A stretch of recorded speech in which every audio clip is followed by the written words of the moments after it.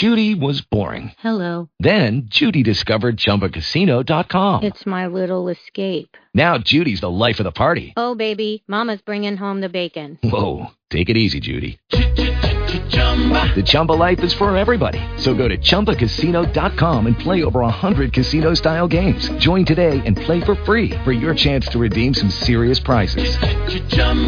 ChumbaCasino.com. No purchase necessary. Void where prohibited by law. 18 plus terms and conditions apply. See website for details. Blog Talk Radio. Hey, good evening, everybody, and welcome to a very special edition of Kelly Outdoors.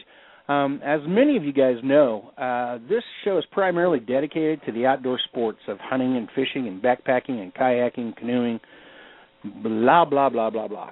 You know, a little less than 2 years ago, I did a special with the guys from down in Texas, with the Texas Bigfoot Conservancy. And, you know, it was an extremely popular show. That show alone, in the last, 1 year and 9 months that it was done, that show has had over 100,000 hits, which is pretty substantial. And it's really an awesome topic. These guys, you know, they're talking about Bigfoot, Sasquatch, Oma, lots of different names. Lots of different parts of the country have different names for them. And 2 years ago, there was a show that came on TV, and it was called Finding Bigfoot. And my son and I sat down and watched it one evening, and instantly begotten hooked. Okay, we were gotten hooked. Hold on, English really is my native tongue. We were instantly hooked on the show. Looking at it from the standpoint of in my living room, knowing that it was in fact an entertainment show. All right, it wasn't about the real grungy work of getting out there and doing research and stuff, which is generally done with one or two people at a time for extended periods of time in remote places away from everybody.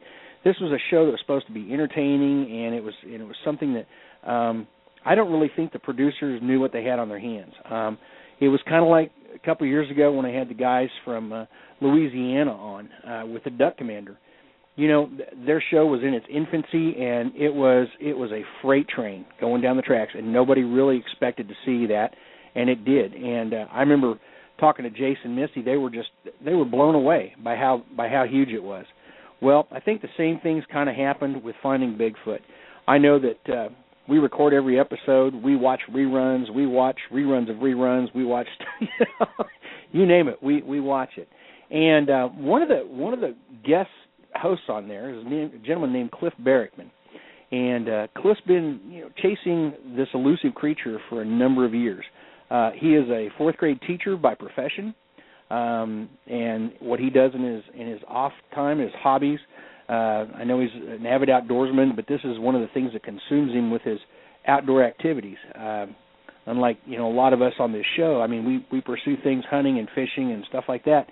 And when this topic came up a few months ago, and I was asking some of my listeners out there what they would think about us doing a show like this, I got flooded by emails.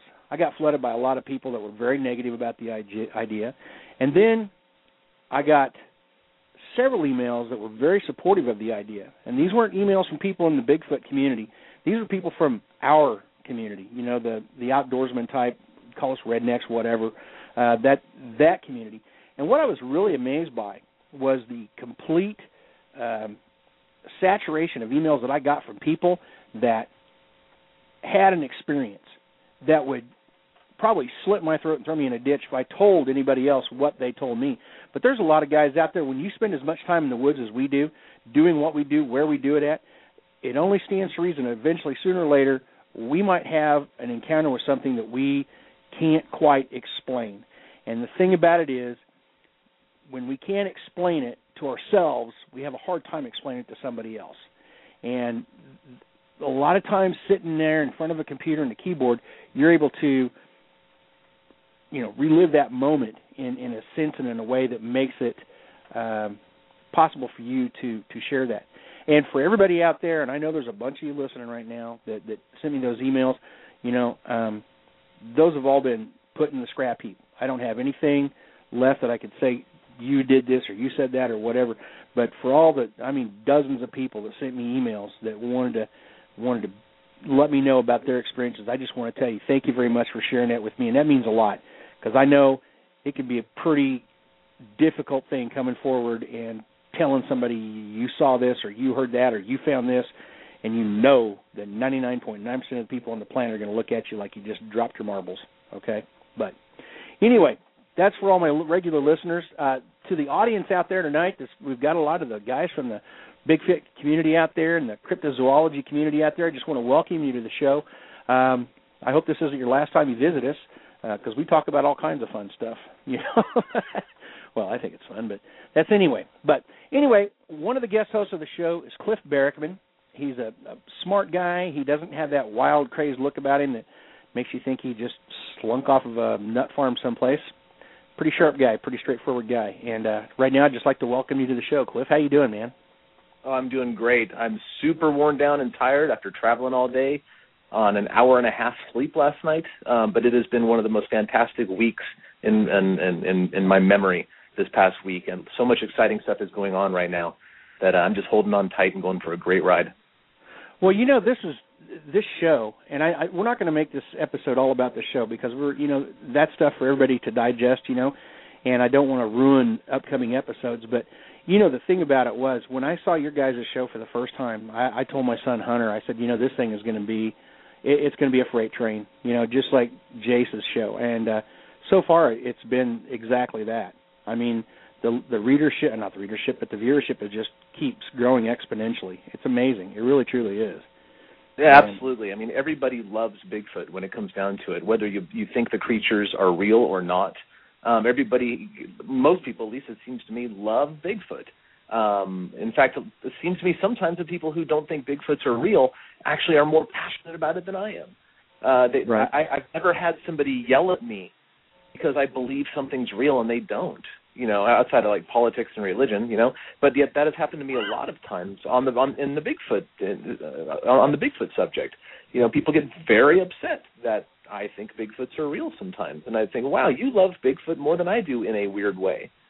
But yeah, Bigfoot strikes a tone in people, and it's part of our culture. It's part of almost being American, or at least certainly North American. Right. And it's just a neat subject that everybody can kind of rally around, whether you think they're real or not. Well, I think one of the things that I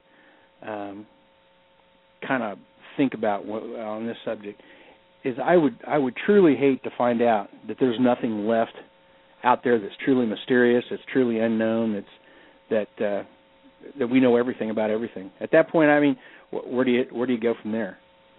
Well, yeah, science would grind to a halt. And back in the 1800s, scientists were saying there are no more species to discover. There are no more large mammal species to discover, and that was back in like the 1840s. And since then, dozens and dozens, I think probably hundreds of mammal species of mammals, and let alone reptiles and insects and birds and stuff, have been discovered. There's a lot out there we don't know about, and one of the things is really, really big and a lot like us, and almost literally in our own backyard. And I think that kind of freaks some people out in a way.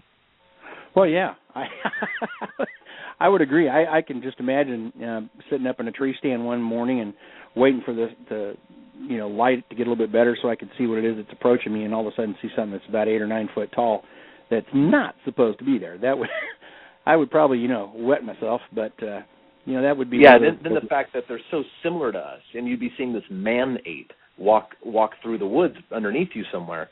It's a paradigm shifting event, to say the least. And I've spoken to quite a few hunters that they have seen them from tree stands, and that was the last day they ever hunted. Wow, that's cool.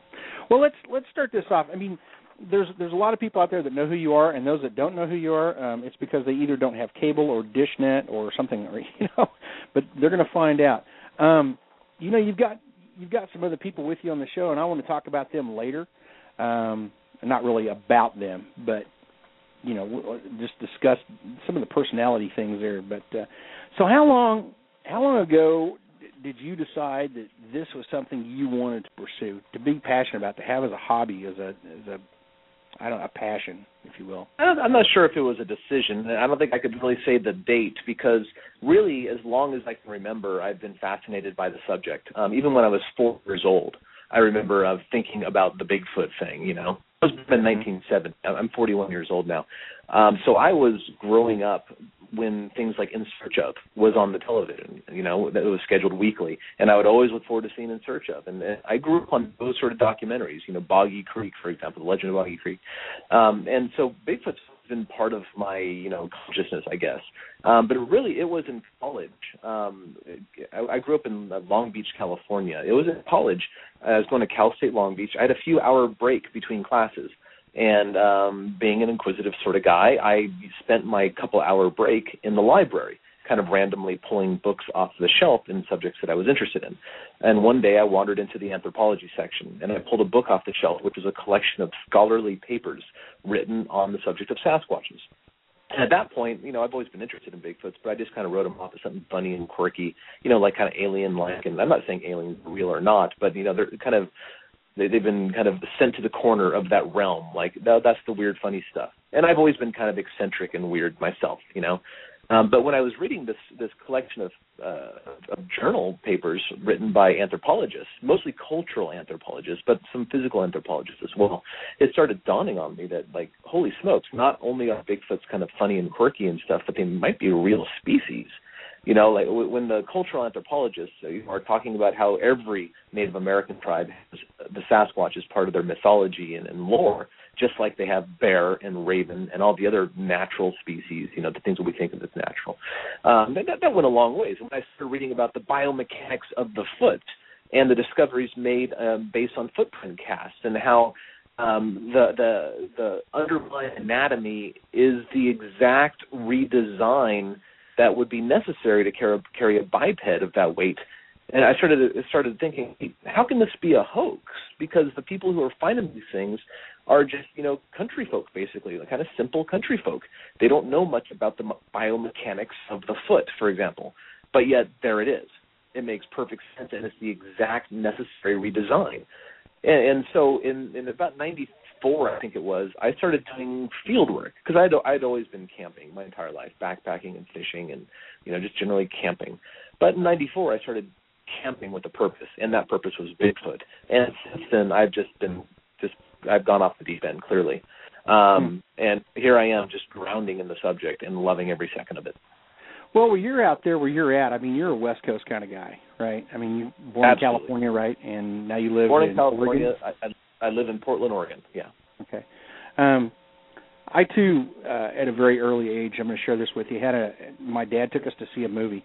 And my younger brother Casey and I, and one of my dad's friends, we went to see this movie. And it was about the Patterson-Gimlin film. And, did you see the tour when Roger was there with the bench stirrup? Yeah. Yeah, nice. And I was 11 years old when that came through, 11 or 12.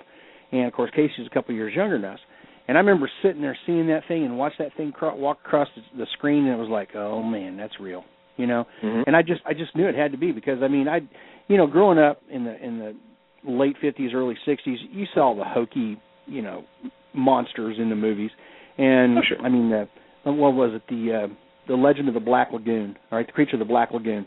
When I was about 6 years old, that scared the snot out of me, okay? But then I realized that's just some doofus in a scuba outfit with, bad hands. But I saw that thing, and I was mesmerized by what I saw. And that little clip kept going and over and over. And the guy got up there and talked about his experience and how it all worked out, and explained to us that the thing was actually a lot closer than it seemed in the camera footage. That was just the nature of the footage, of the camera. And I remember it was about an hour and a half, almost 2 hours that we were in there. And we ended up getting up and leaving after it was all over with, and we walked out. And I remember my dad's friend, Jack Bell, looked over at him. He says, well, Robert, what did you think? I said, Dad, what did you think? Was that thing real? And Dad says, he goes, well, son, it looked real to me. And Jack goes, come on, Bob, it's just some guy in a monkey suit. And my dad looked at him and he goes, Jack, there's more things out there that you and I don't know about than we can count, okay? It looked real to me. So that was my dad, and every kid looks up to his dad, So I'm thinking, his dad thinks it looks real. I'm good to go.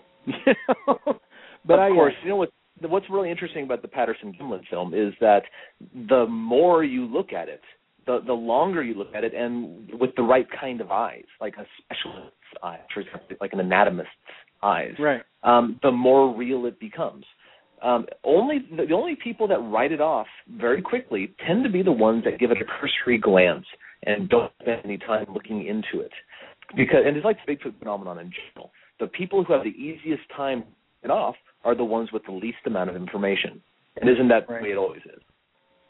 Well, that is so very true. I know that the first time I ever heard of Dr. Jeff Meldrum, I was reading a paper that he wrote on that film, okay, and his observations. And of course, he's a professor in Idaho someplace, University of Idaho, I believe. Yes. Here's a guy that sticks his neck out and says, you know what, I look at this thing and this is what I see. And of course, in the world of academia, I don't need to tell you that if you stick your neck out there so far, there's always somebody looking to become upwardly mobile and see you go away. Okay. Correct. They'll blow you out of the water. But he had so many different points about that thing that when you looked at it from the perspective where he was looking at it from, I found it real hard to dispute anything he said. And this thing was back in the 60s. Okay, and I remember, like everybody listening remembers the hokey Planet of the Apes shows, okay? Those things were so, blatantly cheesy. It wasn't even funny. I mean, you could tell. I mean, Roddy McDowell looked like Roddy McDowell, just sans hair, okay? But, it wasn't a monkey suit, which kind of brings me to a question real quick. I had a couple of emails and a phone call and about a gentleman up in Yakima, Washington, that allegedly, he'd be more than happy to sit down, and if you buy him a couple of adult beverages, he'll be more than happy to tell you the story how he wore this suit and hung up in a bar there in Yakima, Washington, and it was him that did it. And what do you know about that? What can you tell me about that? Well, a number of years ago, a book was written by a gentleman named Greg Long, and the book's name was The Making of Bigfoot. And the centerpiece of that book was a man named Bob Hieronymus, which is the gentleman you're referring to, from Yakima, Washington. Bob Hieronymus knew Roger Patterson, the videographer, although it wasn't video, it was film. He knew Bob Gimlin, who was the other witness that was there that day, and also the only surviving witness from that day, and I might also say a personal friend of mine. I know Bob very well. I've been in the woods with him a lot. But Bob Hieronymus claims to be the guy in the suit. Now, I read the book when it came out because, it's good to know what's going on in the Bigfoot community, especially when you're a Bigfoot nerd like me.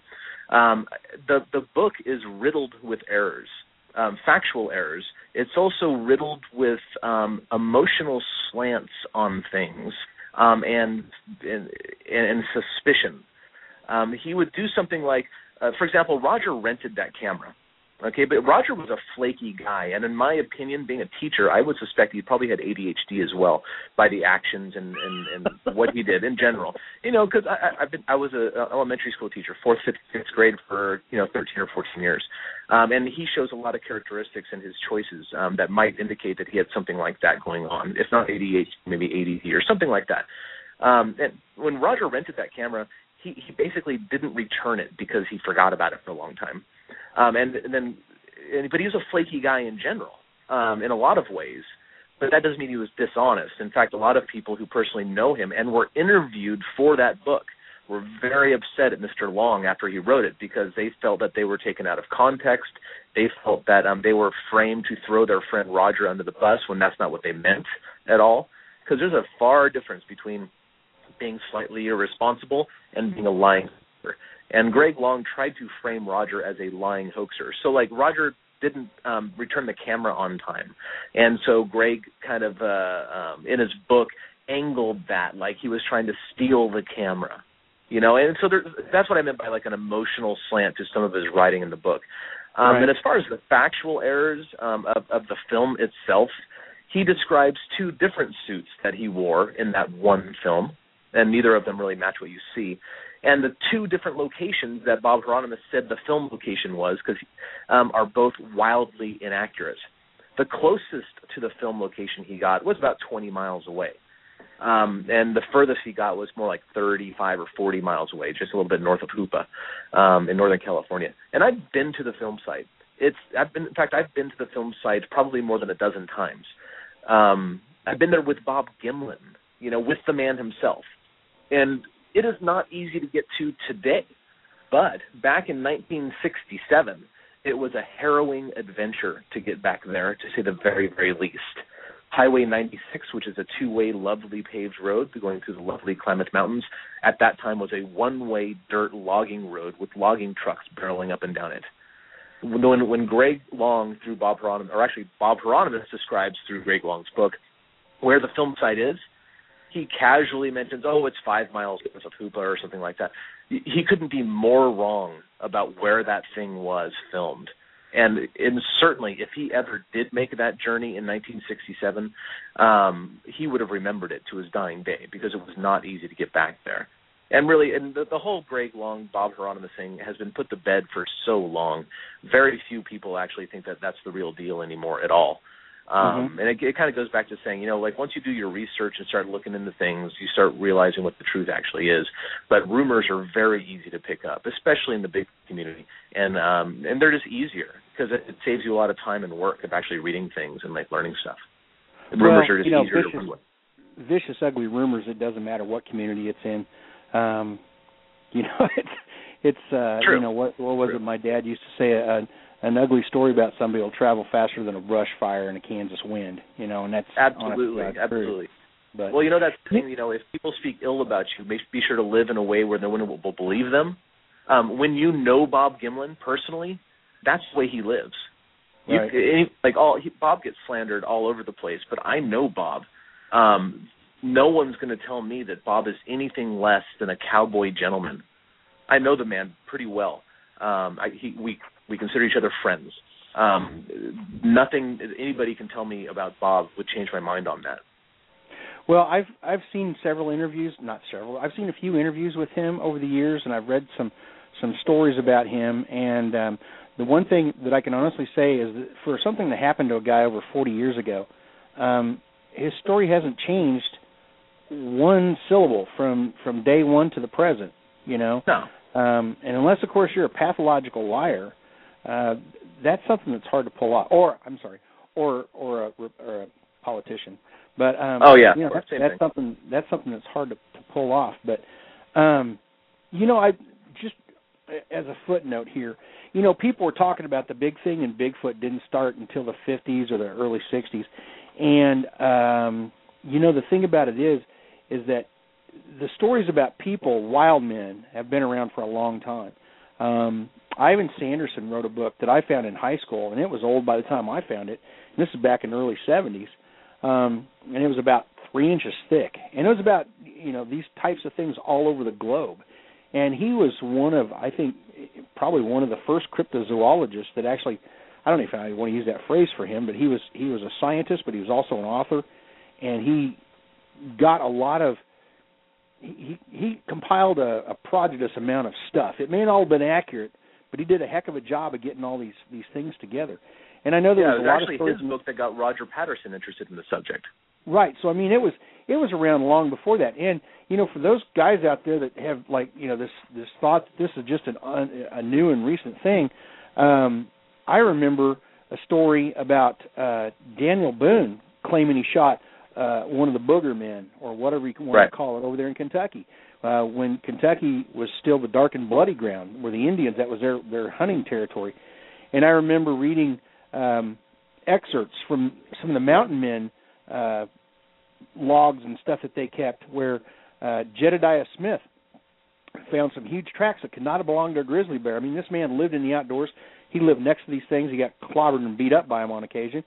He knew what tracks were what and what weren't. And he saw tracks in this mountain pass that just flat amazed him. And he knew they weren't a grizzly bear. The man would know difference. Excuse me. So, there's stories of this thing that go all the way back to the early colonial times down in Georgia. There's all kinds of stuff. It's not like it just suddenly, oh, hey, there's a film now, everybody's seen these things. They've been around a long time. It's just nobody really wanted to talk about it for lots of reasons, But, yeah, Ivan Sanderson, he had an amazing book. Go ahead, I'm sorry. Yeah, they are a very rare and elusive species, and that hasn't changed for millennia. The word Bigfoot was given to the American vernacular in 1958 by a man named Jerry Crew. Because Bigfoot was walking across the road building crews, like the road that they were building at the time in Bluff Creek, and left prints, and he eventually cast one and brought it to the newspaper, and that's how Bigfoot, that word, was given to the English language here in America. However, in the 20s, there was a man, a school teacher actually, named J.W. Burns, who lived up in Harrison Hot Springs, British Columbia. He was a teacher, I believe, on the Chehalis Indian Reservation, and at that time they were talking about this race of giant hairy Indians that lived in the woods, and the Chehalis word for them was eventually anglicized by Mr. Burns into the word Sasquatch, and that was in the 20s. But if you look into the 1800s, and actually a good friend of mine does this, my friend Scott does this.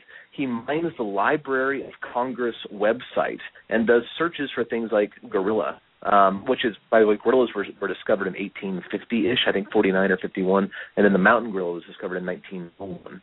So mining things for gorillas, you get a lot of interesting stories about people seeing bipedal gorillas in the second half of the 1800s here in North America, and clearly gorillas don't live here.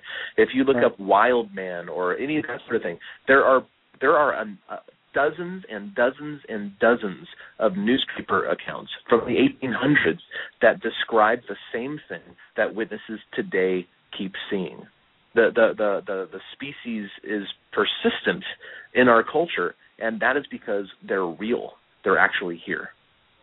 Well, the Indians, you go all over the West Coast like where you're at. The Indians all the way from, California, actually Mexico, all the way up to the coastline there, all the way up into, Canada and Alaska. They don't talk about this animal as if it's some mythical being. They talk about it in the same sense that they would a bear or a wolverine or a moose or a caribou or woodland bison. It's just, we got these and these and these and these and these, and they don't even categorize it as something other than what's there. Okay, I'm afraid I just lost Cliff. Yep, he dropped off the line somehow. But the thing about it is that the story about these things has been around for a long time, and I'm going to try to get him back here real quick. Okay. Hang on, ladies and gentlemen. I'm trying to get Cliff back here. For some reason or another, he dropped off the air. Might have had a low battery. I think he was calling. There he is. I don't know what happened there. I'm looking at 3 or 4 bars on my phone. I don't know what dropped, so I apologize. That's okay. That's all right. No reason to freak out. I'm not charging you by the hour to be on here. That's a good thing. No, I was just talking about how in the Indian cultures, this story about these guys have been around for a long time. Forever. And they talk about them as if they were just any other animal that they deal with. And here's one thing that I did find funny. It's not really funny, but it kind of makes you sit up and look at it. The Vikings, long ago, showed up on our shores, okay, on the eastern part of the continent. And they remarked in their stories, they didn't have a written language per se, but they told the stories. That's how they shared stories, just like the North American Indians. They would share stories. And one of the stories that they told was how they were astonished at the people dwelling here were large and hairy. Now, if you think of what a Viking looks like, okay, Vikings were pretty stout individuals for their time in Europe, and they were hairy. So they didn't think of themselves as being hairy. So you got to kind of wonder what the heck were they looking at, when they thought it might have been a little hairy. So, but yeah, that was Leif Erikson. Yeah, that was Leif Erikson. I forgot it was like 1080 something, if I remember right.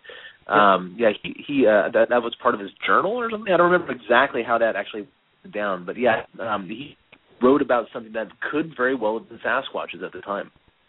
Well, it was definitely long before the film. So I guess what I'm trying to say is there's been a long history of these creatures, not just here in the United States, but all over the world. In every climate you can imagine, with I'm thinking the exception of the South Pole.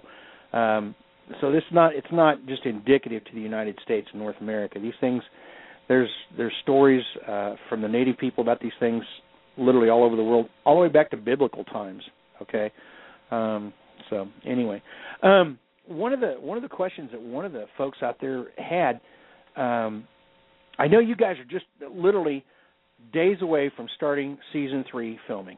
Okay, that's correct. How do you guys decide what states you go to? I mean, do you just you look at current events? Or, I mean, how does that decide? Or is that something the producers decide and you guys just roll with the flow? A little bit of both. The number one indicator about where we go is what kind of evidence we could pull for that state that would look good and be fun on TV. Because, Bigfooting is my everyday life, and but I'm hired to, and so it's kind of a mix of a little bit of like what footing is, like what I say real Bigfooting, and we do. The show's pretty good at keeping it real as far as that goes. But also there's a need for television because, frankly, and your audience is full of hunters. Think about how you hunt. That doesn't make really good TV.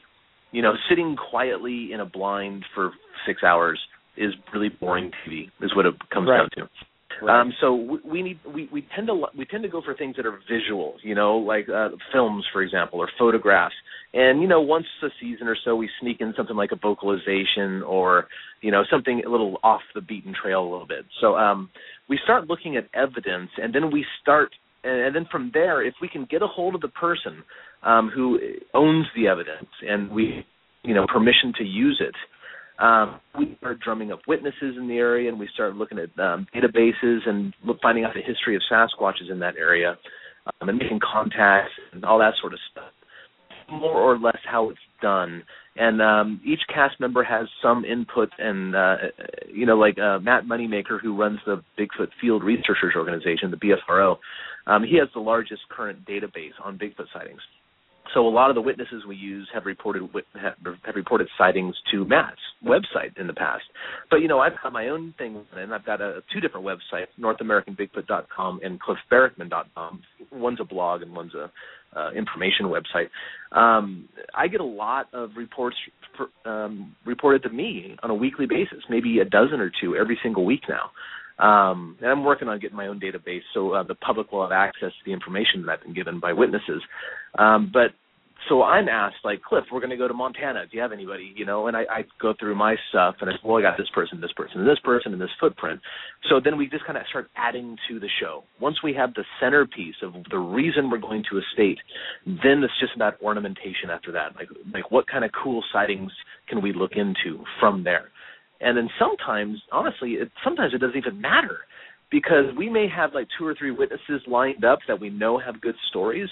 But when we go to a location and do a town hall meeting, we always hear stories that have never been told before, that they've never reported it to anybody. And those stories just blow us away. Mm-hmm. And those are people that, you just got to wonder. They didn't tell anybody about what they saw, but here they stand up in front of other members of the community. And you see some of those looks on the faces of the people in the background. And they're looking at him like, oh, God, here he goes. Or, oh, what's she going to say? You kind of see those faces on some of those unsettled glances, little nervous looks. But, yeah, I mean, I've seen a few of those shows where you guys actually kind of went, oh, what the heck, Cliff's phone just nuked him again. I don't know what's going on with that guy's phone, but he just dropped it again. So I'm thinking... Are you playing field hockey or something over there in Florida, or what are you doing, dude? I'm hanging out in a hotel room, man. I got in a couple of hours ago, and I'm hanging out in the hotel room. In fact, I just got to the hotel room 7 minutes before. Do you think maybe if you plugged your phone into your charger, would that help? I'll try it. Okay, because that can't hurt. But no, it can't hurt. Anyway, I was just. Oh yeah. There was the show. How we get. All right. But whatever you like. There we go, man. No, it's whatever you like. You're the guest. Oh, well, yeah. But that's basically how we get the show. We get a centerpiece, and we start drumming up witnesses and fun things to do in that area. I try to stay out of pre-production, though. Agree, because a lot of times, just the nature of making a television show before you actually get there. You think you're going to use people, and then you have to back out at the last minute because of some, budget reason or schedule reason. And then sometimes people get their feelings hurt and stuff. And so I try to stay out of all that and let the producers be the bad guys. And, ignorance is bliss, and I'm the happiest guy alive when it comes to making a TV show sometimes. So amen. I hear you, brother. Yeah, man, cool. Well, you know what? Let's talk about last season, okay? How long have you been doing this? Roughly 25 years? Well, a little less than 20. I think that this will be my 18th year of doing field work. And, okay. You add a couple of years on top of that of reading everything I can and, et cetera. So research and field work, close to 20 years, all right, if you take the preliminary stuff. Okay. So what has been, during the filming and stuff, since you guys are going into areas that are obviously hot spots, and I mean there's a good chance that you're going to have something happen that's going to keep the audience going, ooh, did you hear that, or did you see that, or da-da-da. What last year was, in last season's shows, what was probably the most wow moment for you, or the kind of holy crap moment, Well, there were a couple. Like when we stumbled across those prints in Georgia, right. That was pretty. I thought that was pretty cool. Those prints have a kind of a. I've consulted Dr. Meldrum on those, and Jeff thinks that they may actually be bear double stepping that have been washed out and fooled me in the ground, and I'm open to that. And in fact, if you go to my website cliffbarackman.com, I have a footprint database, and I put those casts in the database with the dialogue, the email dialogue going back and forth between Dr. Meldrum and myself, just for the sake of full disclosure. At the time, that blew me away, but looking back now, I would say that those vocalizations we got in Oregon, in Malala, were phenomenal. The recorder, it was my recorder actually that captured them, doesn't do them justice. They were much louder and much cooler in person, but, if you ever do any field recording, you're going to find that's true of everything you record. Right. Beyond that, we got really solid stuff in New York in the Catskill Mountains in season 2. Those knocks we heard at the baby film site they were phenomenally loud and very close, like clearly Sasquatches. The vocalizations we got at the end of the New York episode were very interesting because if they were not Bigfoots, the only other explanation would be wolves. But wolves have been reported to be extinct from New York in general, and certainly southern New York, since the 1600s. So whether we got wolves or a Bigfoot, either way, it's a big thing. So that was really cool, too. And, of course, Utah. There's another one, Utah, which won't even be seen until we start showing season 3. I got vocalizations recorded on my birthday when I was, waist deep in snow, pretty much. It was an amazing evening. So that was really exciting, too. Which episode was it where Renee literally about crapped herself? Because whatever it was I'm sorry to say it, but that first season, the recording equipment you guys had out in the field was sad. But you could tell from her body reaction that whatever it was she heard was close enough to make her fear get a real strong dose of God all of a sudden. But it that didn't could be either one of two things. Renee got the crap scared out of her twice so far that she can't explain, but she's still holding on to her skepticism. One of those things was in Alaska. Bobo and she were out on a night investigation together, and Bobo describes the sound as a man slamming a sledgehammer against rocks about 100 feet behind them. So she doesn't have an explanation for that, and that scared the crap out of her, as you said. And the other one would be in the California episode when we investigate the Patterson-Gimlin film. At the end of that episode, we're on the Hoopa Indian Reservation, and I'm with Renee that time. And I'll never forget this, because she was hearing a whistle or something, and I heard a whistle as well, so I was copying it. And all at once, I hear, what I heard was a rock going through the trees, hitting the trunk of a tree, perhaps 30 feet above the ground, and then falling through the branches and hitting the ground. It's to me, I giggled. I said, "They're cool. They're here." Renee and the producer and the sound girl and the camera person, they all jumped with their eyes as big as saucers because we were out in the middle of nowhere. No one knew where we were because we didn't even know we were going to go there that night. And a rock was thrown. Even Renee will say a rock was thrown. There's really no other explanation for the noise we heard. And what throws rocks? People and Sasquatches. Well, on this continent, that's your only two options. Great ape. Yeah, anyway. there's nothing else. There's nothing else that can throw a rock in North America. Okay, except for a hominid of some sort. So, the thing is, oh man, I got to be brutally honest with you. The producers, you guys need to lose those little goony goo cameras that they got in your faces all the time. I mean, there was some of their show that used to be on. Those things just, I mean, they would drive me nuts. Trying to walk me nuts stuff. Too. God, yeah, it's really hard to go off trail and stuff, but the producers love those authentic face shots that they get with those. They like seeing the expressions on our face. They like having those close-ups because we're out there, we're out there in teams of two, but there's a producer, sometimes a sound person, and a camera person. We only have one camera with us, and they can't get all the angles that they want. That kind of helps them. I don't like them either. I don't like that they bathe me in infrared light. By the way, we are totally dark. You see us because it's infrared night vision stuff, but right. I don't see anything when I'm wearing those things, which makes it even harder to navigate through the woods with those things on. I'm with you. I'd love to lose them, but at the same time, we're making a TV show, and that's just part of the gig, unfortunately. Well, I understand that, but I'm just thinking, the one thing I think people have to understand is what you guys are doing. It's an entertainment venue here. It's not like if this was you actually trying to go out and catch one of these animals, this is not how you would do it.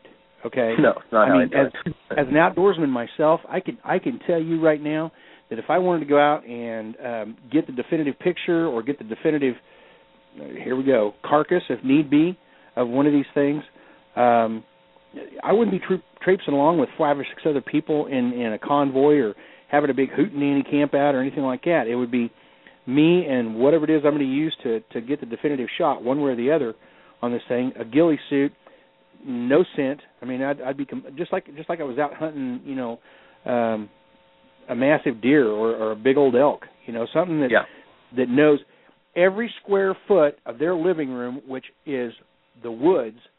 That's their living room. Okay. If something's out of place, they're going to know it. Just like if somebody walked into your living room and plopped down a 5-pound bag of something and left it there, you'd notice it pretty quick. Well, I'm sure anything else out there would too. But the thing is, what you guys are doing is entertaining, and I mean it really is. But when you're actually doing research on these things and out in the field looking for them, it's an entirely different approach. Right? Very often. But, when you look at the show, and I do get a tremendous amount of criticism about the way we do things. But, again, as you pointed out, we're making a TV show. It's entertainment, really. But luckily, there's 3 diehard Bigfooters on this entertainment show that we constantly get in arguments and we butt heads against the production company about how to do Bigfoot stuff. But I understand their side, and they understand our side much better now than they did in first season, and we've both made great strides to accommodate each other. But you're absolutely right that this isn't the way I would do things, but at the same time, look at what actually is real in the TV show. I think this is one of those times when people just focus on the negative, like that's not how I would do it. Yeah, but look what we're really doing. We're really investigating films that supposedly show Sasquatches. We're really going to the exact location whenever possible to do so. I'm there taking measurements and writing nerdy notes in my notebook, and I write up things after the episode explaining what I learned there. We're interviewing real witnesses, usually right where they saw the Bigfoot. We're going to town halls, and we're soliciting random sightings from the community, and we always get new ones we've never heard. And you know what? Even though we have those silly cameras on us, and even though we have a camera guy and a producer with us, we're really going out and trying the techniques that we know work in the field. There's a lot of real Bigfoot stuff happening in every episode. A lot of people see that, but a very small but vocal number of people see what we're doing wrong and focus on that instead. I know lots of Bigfooters that don't go out in the woods and try to get these things close to them. They just look in the witnesses. Well, we do that in the show. I know some people who don't talk to witnesses because they're like introverts.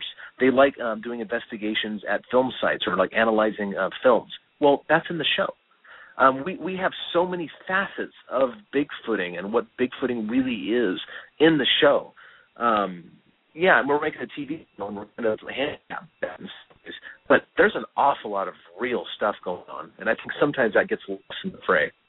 Right. I can see that because everybody's looking for the dramatic moment, and it's the nuances that make the experience what's tangible and what's real. I mean, that's just my way of looking at it. But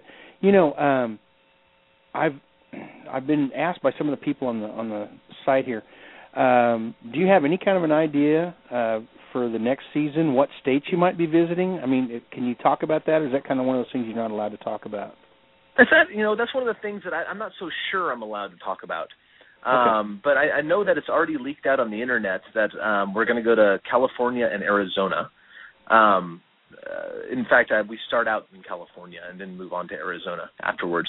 But I know most of the rest of the states, but I think I should probably hold back just so I don't want to get in trouble or anything like that. Right. But I also will say that we're going to go international for a couple episodes this next season as well and do things overseas that have never, ever been done overseas. We're going to actually apply the North American techniques to these creatures that live on other continents to see if they work. And no one's ever done that. Huh. Well, that'll be interesting. It's going to be fantastic. I'm really excited about it. And, of course, we're going to continue, having one guy stay out in the woods for 3 nights alone with a camera guy, and not like a big camera either, just a little handy cam.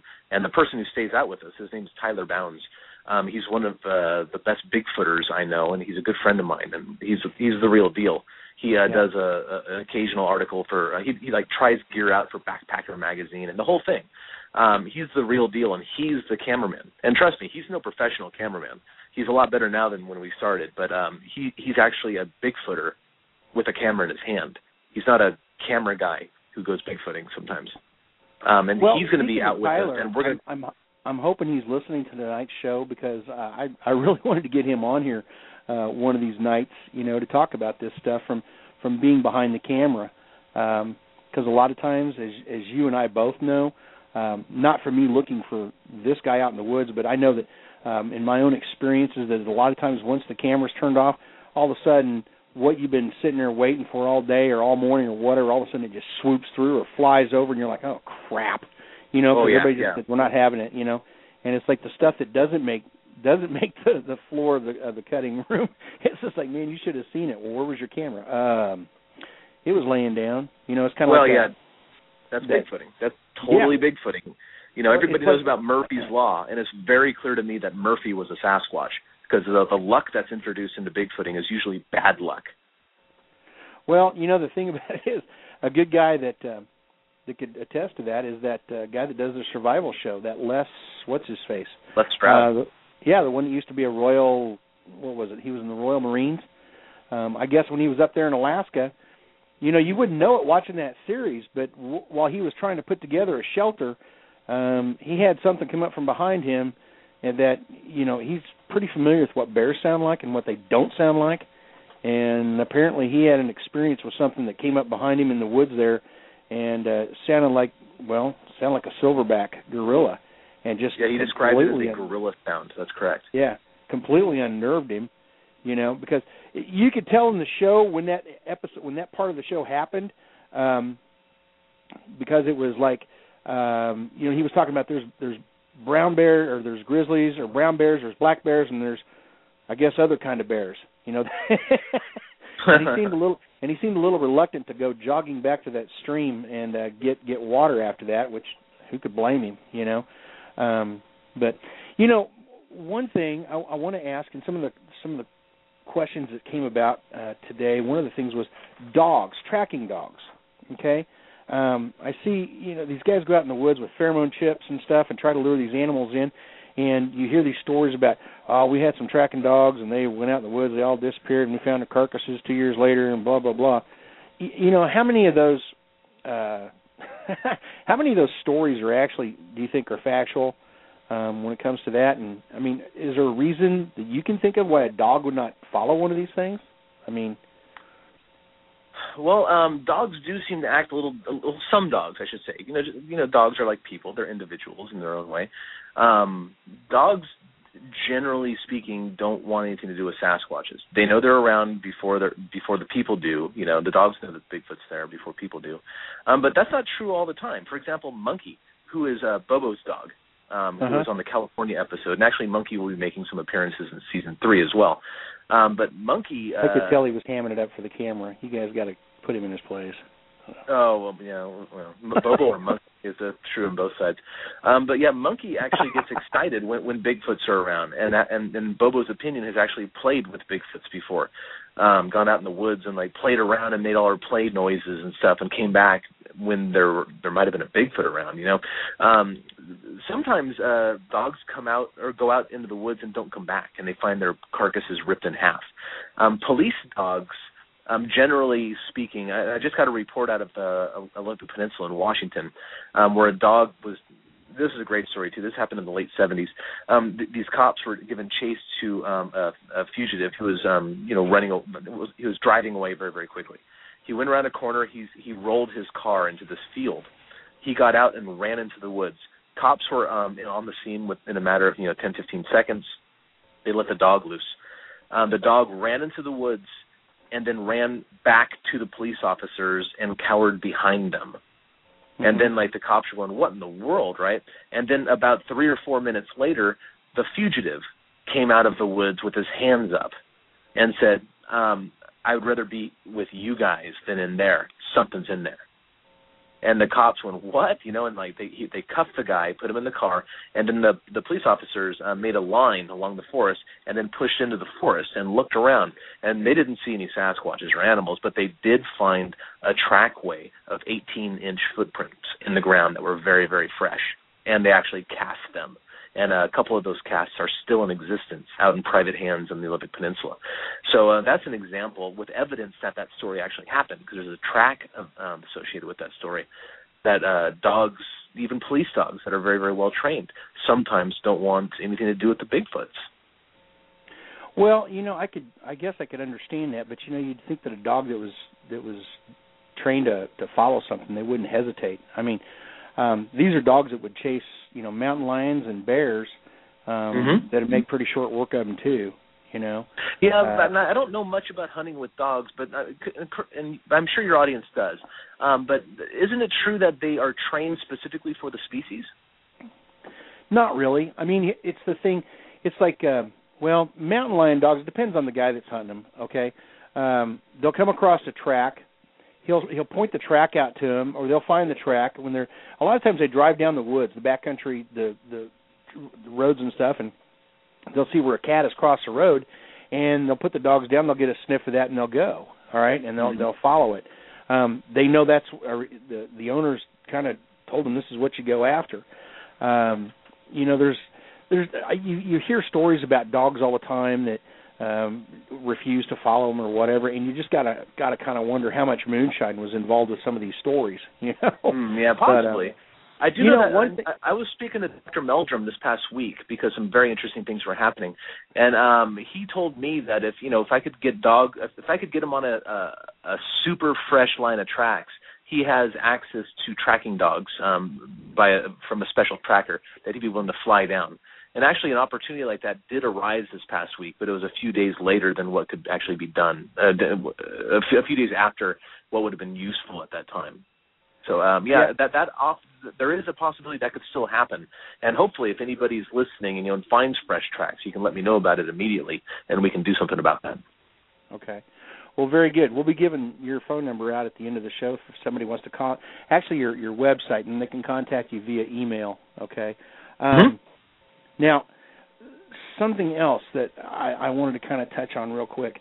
In season 2, I mean, okay, you had a few kind of omen seasons there, and I got to tell you, I don't know anything about Matt Moneymaker.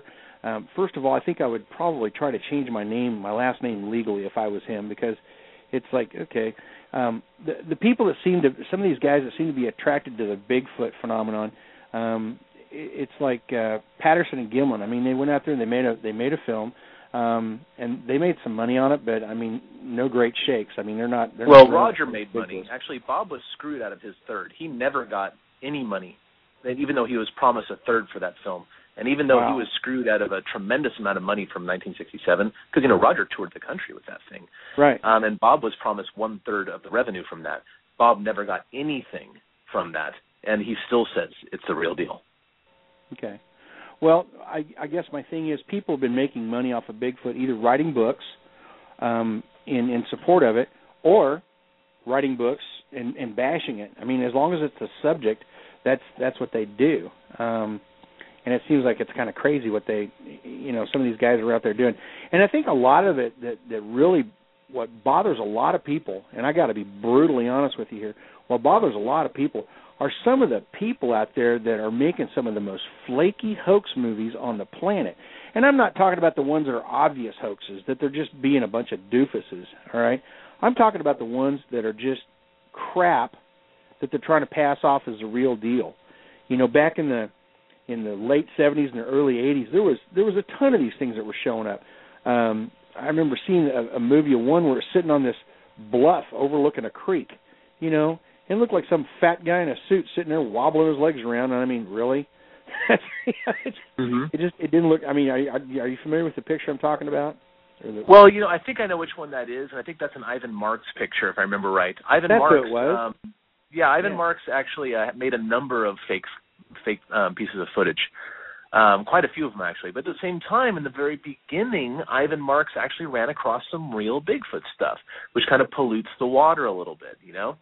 And that happens sometimes where people have an encounter with a Sasquatch or something, and they like the attention, so they start hoaxing some things. Or perhaps they want to convince people that they were telling the truth, so they introduce, fake evidence to try to convince people.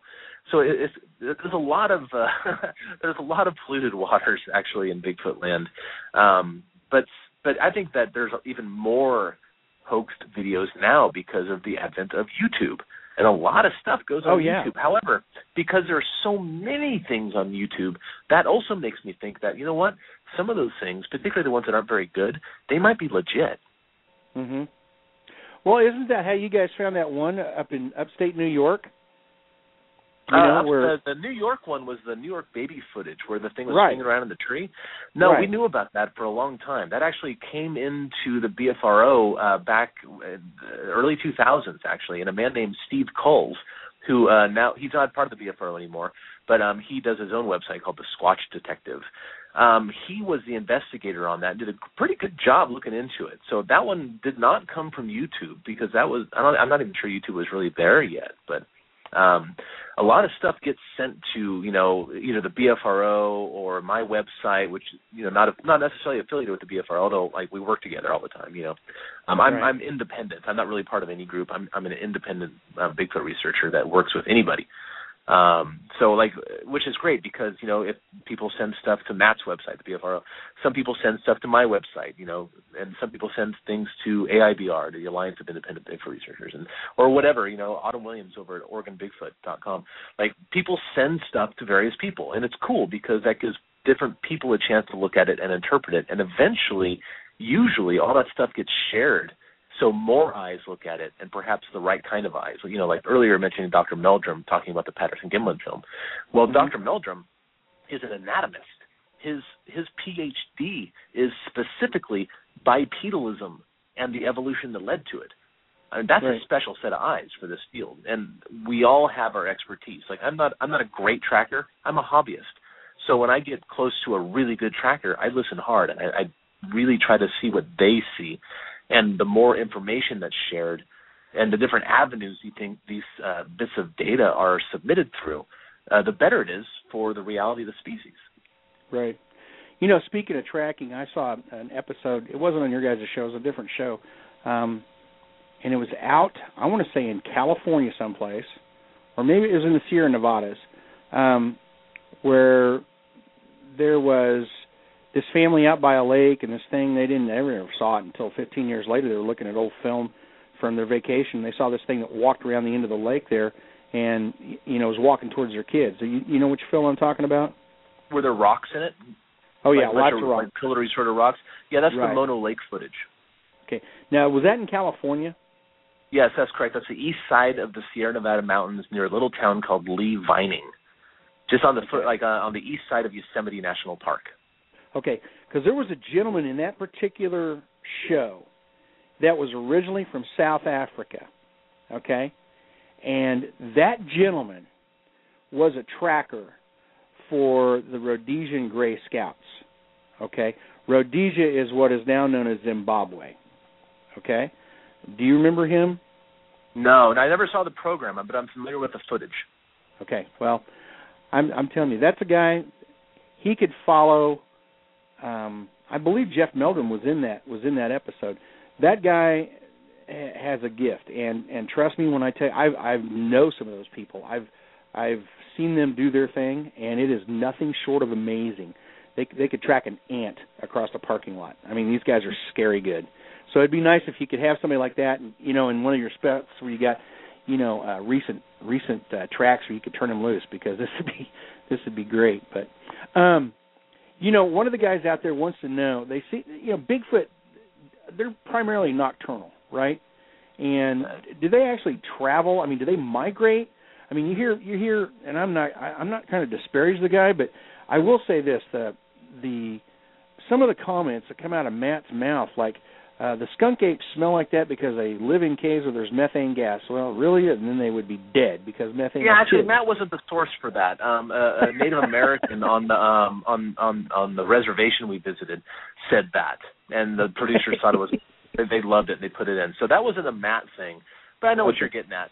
Matt is a very strong-willed individual, and he even hanging out with Matt for any reason, he likes to figure things out. That's almost like a hobby of his, but I think it's just more of almost like a compulsion than a hobby. If something is a certain way, and say, "Oh, that's that way because this and this and this," that makes sense, and the people would probably do this.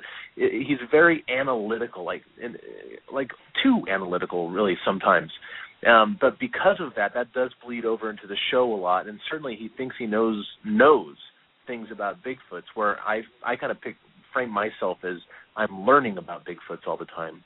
But Matt's, like I said, very, very strong-willed individual. He knows a lot of stuff. He's been doing this a long time, but he doesn't know everything. There's one thing to say. I suspect that it's a suspicion in the Bigfooting community that these animals or these creatures might use power lines as kind of a highway, through the woods and stuff where they're clear cut. Or I suspect this may happen. He makes it a statement of fact, like, I am Matt Moneymaker. I say it, therefore I am. Let it be written, let it be done. Kind of a deal. Yeah, that's correct, and that's part of his charm, I guess, for lack of a better term. However, but I will say this: a lot of sightings happen in and around power lines. In fact, a lot of footprint finds happen in those same locations. So his jumping to that conclusion that they use power lines as an avenue of travel is based on data. Now, do they actually use power lines for travel? Sometimes they do. For example, the 1982 Grays Harbor footprints cast by Dennis Hereford, those were cast in a power line cut. However, I have a different idea. I know, and this is one of the times where I'll say I know something, just like Matt says it all the time. I know that there are a lot of sightings, coincidentally maybe, around power lines. Now, my approach would be, I would start wondering, why would that be? And I have my own theory or hypothesis. Deer seem to be a major food item of Sasquatches, and deer and other herbivores depend on highly nutritious plants. They're not like elk. Elk can eat all sorts of stuff that holds almost no nutrition because they have an enlarged intestinal tract to extract all the nutrients out of the food, which is why you often find elk under the tree canopy. But where do you find deer? You find deer on the side of roads, in meadows, power line cuts. In other words, the places where the sunlight hits the forest floor, because that gives opportunities for those highly nutritious plants to come up. So I think that the Bigfoots are foraging not only on the deer themselves, but also on the things that the deer are eating, because they also probably really enjoy highly nutritious plants for eating, Back a long time ago when I first kind of got interested in this, it seemed to be the common thought process in the scientific community and the Bigfoot community was that these things were herbivores. And I was kind of amazed when I saw that it's kind of taken, the pendulum swung the other way to where now they're omnivores, and they talk about deer being one of their food sources. I mean, when did this become, I guess, part of the lore or the sport? It's always been there. It's always been there. See, the problem is with people, not the data. Because if you look back in John Green's data, and John Green published a book in 1976 that had something like 1,600 sightings in it. He'd been gathering sighting reports since the 40s, and a lot of those reports report deer being eaten by Sasquatches and other things like rabbits and birds and eggs and all sorts of things. Like, he has a lot of data about what Sasquatches eat, as well as other plant items. The thing that shifted is that people have gotten out of their rut, because what people were saying is, like, I think they were saying that Sasquatches were herbivores because the other apes are herbivores. The closest thing that looks like a Bigfoot besides people are gorillas. Gorillas are pretty much strictly herbivores. All the protein they get is incidental, like through insects and things like that. Chimpanzees actually hunt. They're different. They're hardcore omnivores, and that wasn't even discovered until like maybe 10, 15, 20 years ago. So generally speaking, the extant apes, the ones that we know exist already, they're largely vegetarian only. So it was assumed by people that Sasquatches would be so as well. But those people who assume that never look at the data, because the data is out there, and the data has been out there for decades. Okay. Well, which brings me to a question. Okay, if you have an area, I just read a story about this the other day, and it had nothing to do with Bigfoot, but my mind just kind of trickled over there because I was actually looking forward to this show and some of the things that were kind of coming up. A gentleman lives in Kentucky. He lives near Corbin, Kentucky. And he was posting on this forum that I was on how 4 years ago his place was basically overrun with deer. I mean, it was lousy with deer. And now he said they've all but disappeared, and it's like nobody's poaching them.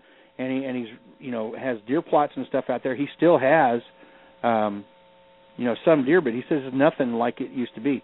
And I noticed one of the guys posted up a smart comment. He goes, "Well, you got Bigfoots hunting your deer," and that kind of got everybody laughing and stuff. But it seemed like it was kind of a nervous like, yeah, right. Yeah. And it's like, well, yeah. I never thought that they would be real. Well, I just never thought they'd actually be hunting deer. I don't know why I would think that. I mean, there's deer all over the place, and it's going to take a lot of food to keep something that big, happy. Mm-hmm. Well, it's real interesting. A good friend of mine, her name is Kathy Strain. Her maiden name was, or her previous name was Moskowitz, Kathy Moskowitz, and she's pretty well known in the Bigfoot field for her work on the hairy man pictographs and the Thule Indian reservations, and also her work on nests, Bigfoot nests. But she's an archaeologist. In fact, I think she's the head archaeologist for Stanislaus National Forest in California in the Sierra Nevada mountains.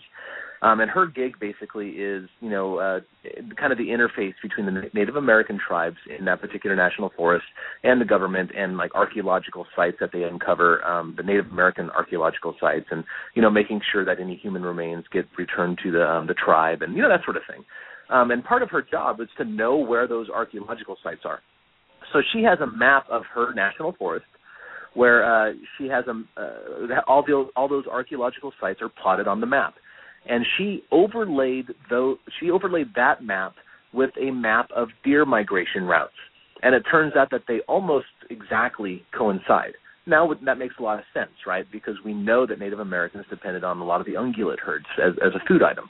However, she's a Bigfooter. So she went one step further and overlaid Bigfoot sightings as well. And lo and behold, they almost exactly are on top of each other. They coincide.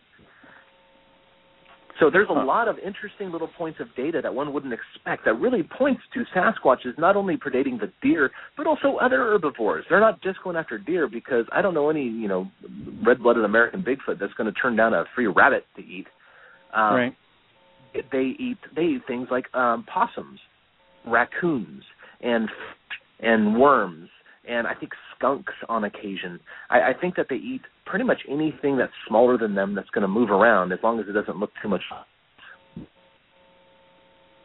Well, I've heard stories of people actually having roadkill animals drug off, and guys with wreckers are out there picking up the car in the middle of the night. The patrolman's already taken the members of the party home that involved in the accident. And the guy looks up and is completely freaked out because he sees this thing dragging an elk off, a young elk. And, I mean, it's as, from me to, the back of the yard here, away from him. He just kind of craps himself, jumps in his wrecker, and takes off. That would kind of make your evening kind of go sideways a little bit, I would think, because elk are not easy to move.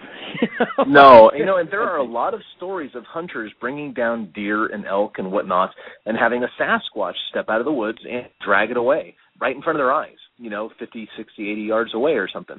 And, of course, maybe some of those are stories and excuses why they didn't come home with a deer on that particular trip, but some of those are probably true.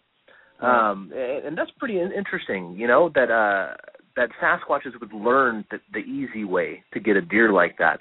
And, in fact, there was a property in Oklahoma outside of Nobi that had these guys. They were kind of, backcountry folks, you might call them rednecks or hillbillies, although I learned recently in Virginia that the correct term is Appalachian American. These guys would sit on their back porch on their property and spotlight deer and shoot from their porch. And they basically poached deer on their own property. And Bigfoots started hanging out, and they would start seeing these Bigfoots around. And basically, the Bigfoots put two and two together, and it was a very rare circumstance in a place where gunshots and lights didn't scare the Bigfoots away. It actually meant dinner time. And the Bigfoots would come around when they'd start seeing spotlights being shined in the woods and gunshots going off. But the reason there were Bigfoots on that property for so long is because these people were cultivating their property to attract deer.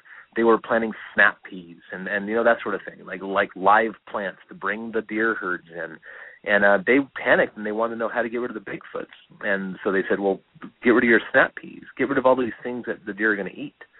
And then that'll get rid of the Bigfoots. And sure enough, it worked. Well, you know what? Oh, my God. You know what? If they were really showing up like they claim they were, why wouldn't they put some trail cams out and start shining a spotlighter out to get them to come in so they can get good pictures of them and stuff? And more importantly... That's a good question. There are footprint casts from that event. I don't think they got any photographs from that, but there's great stories, and that might.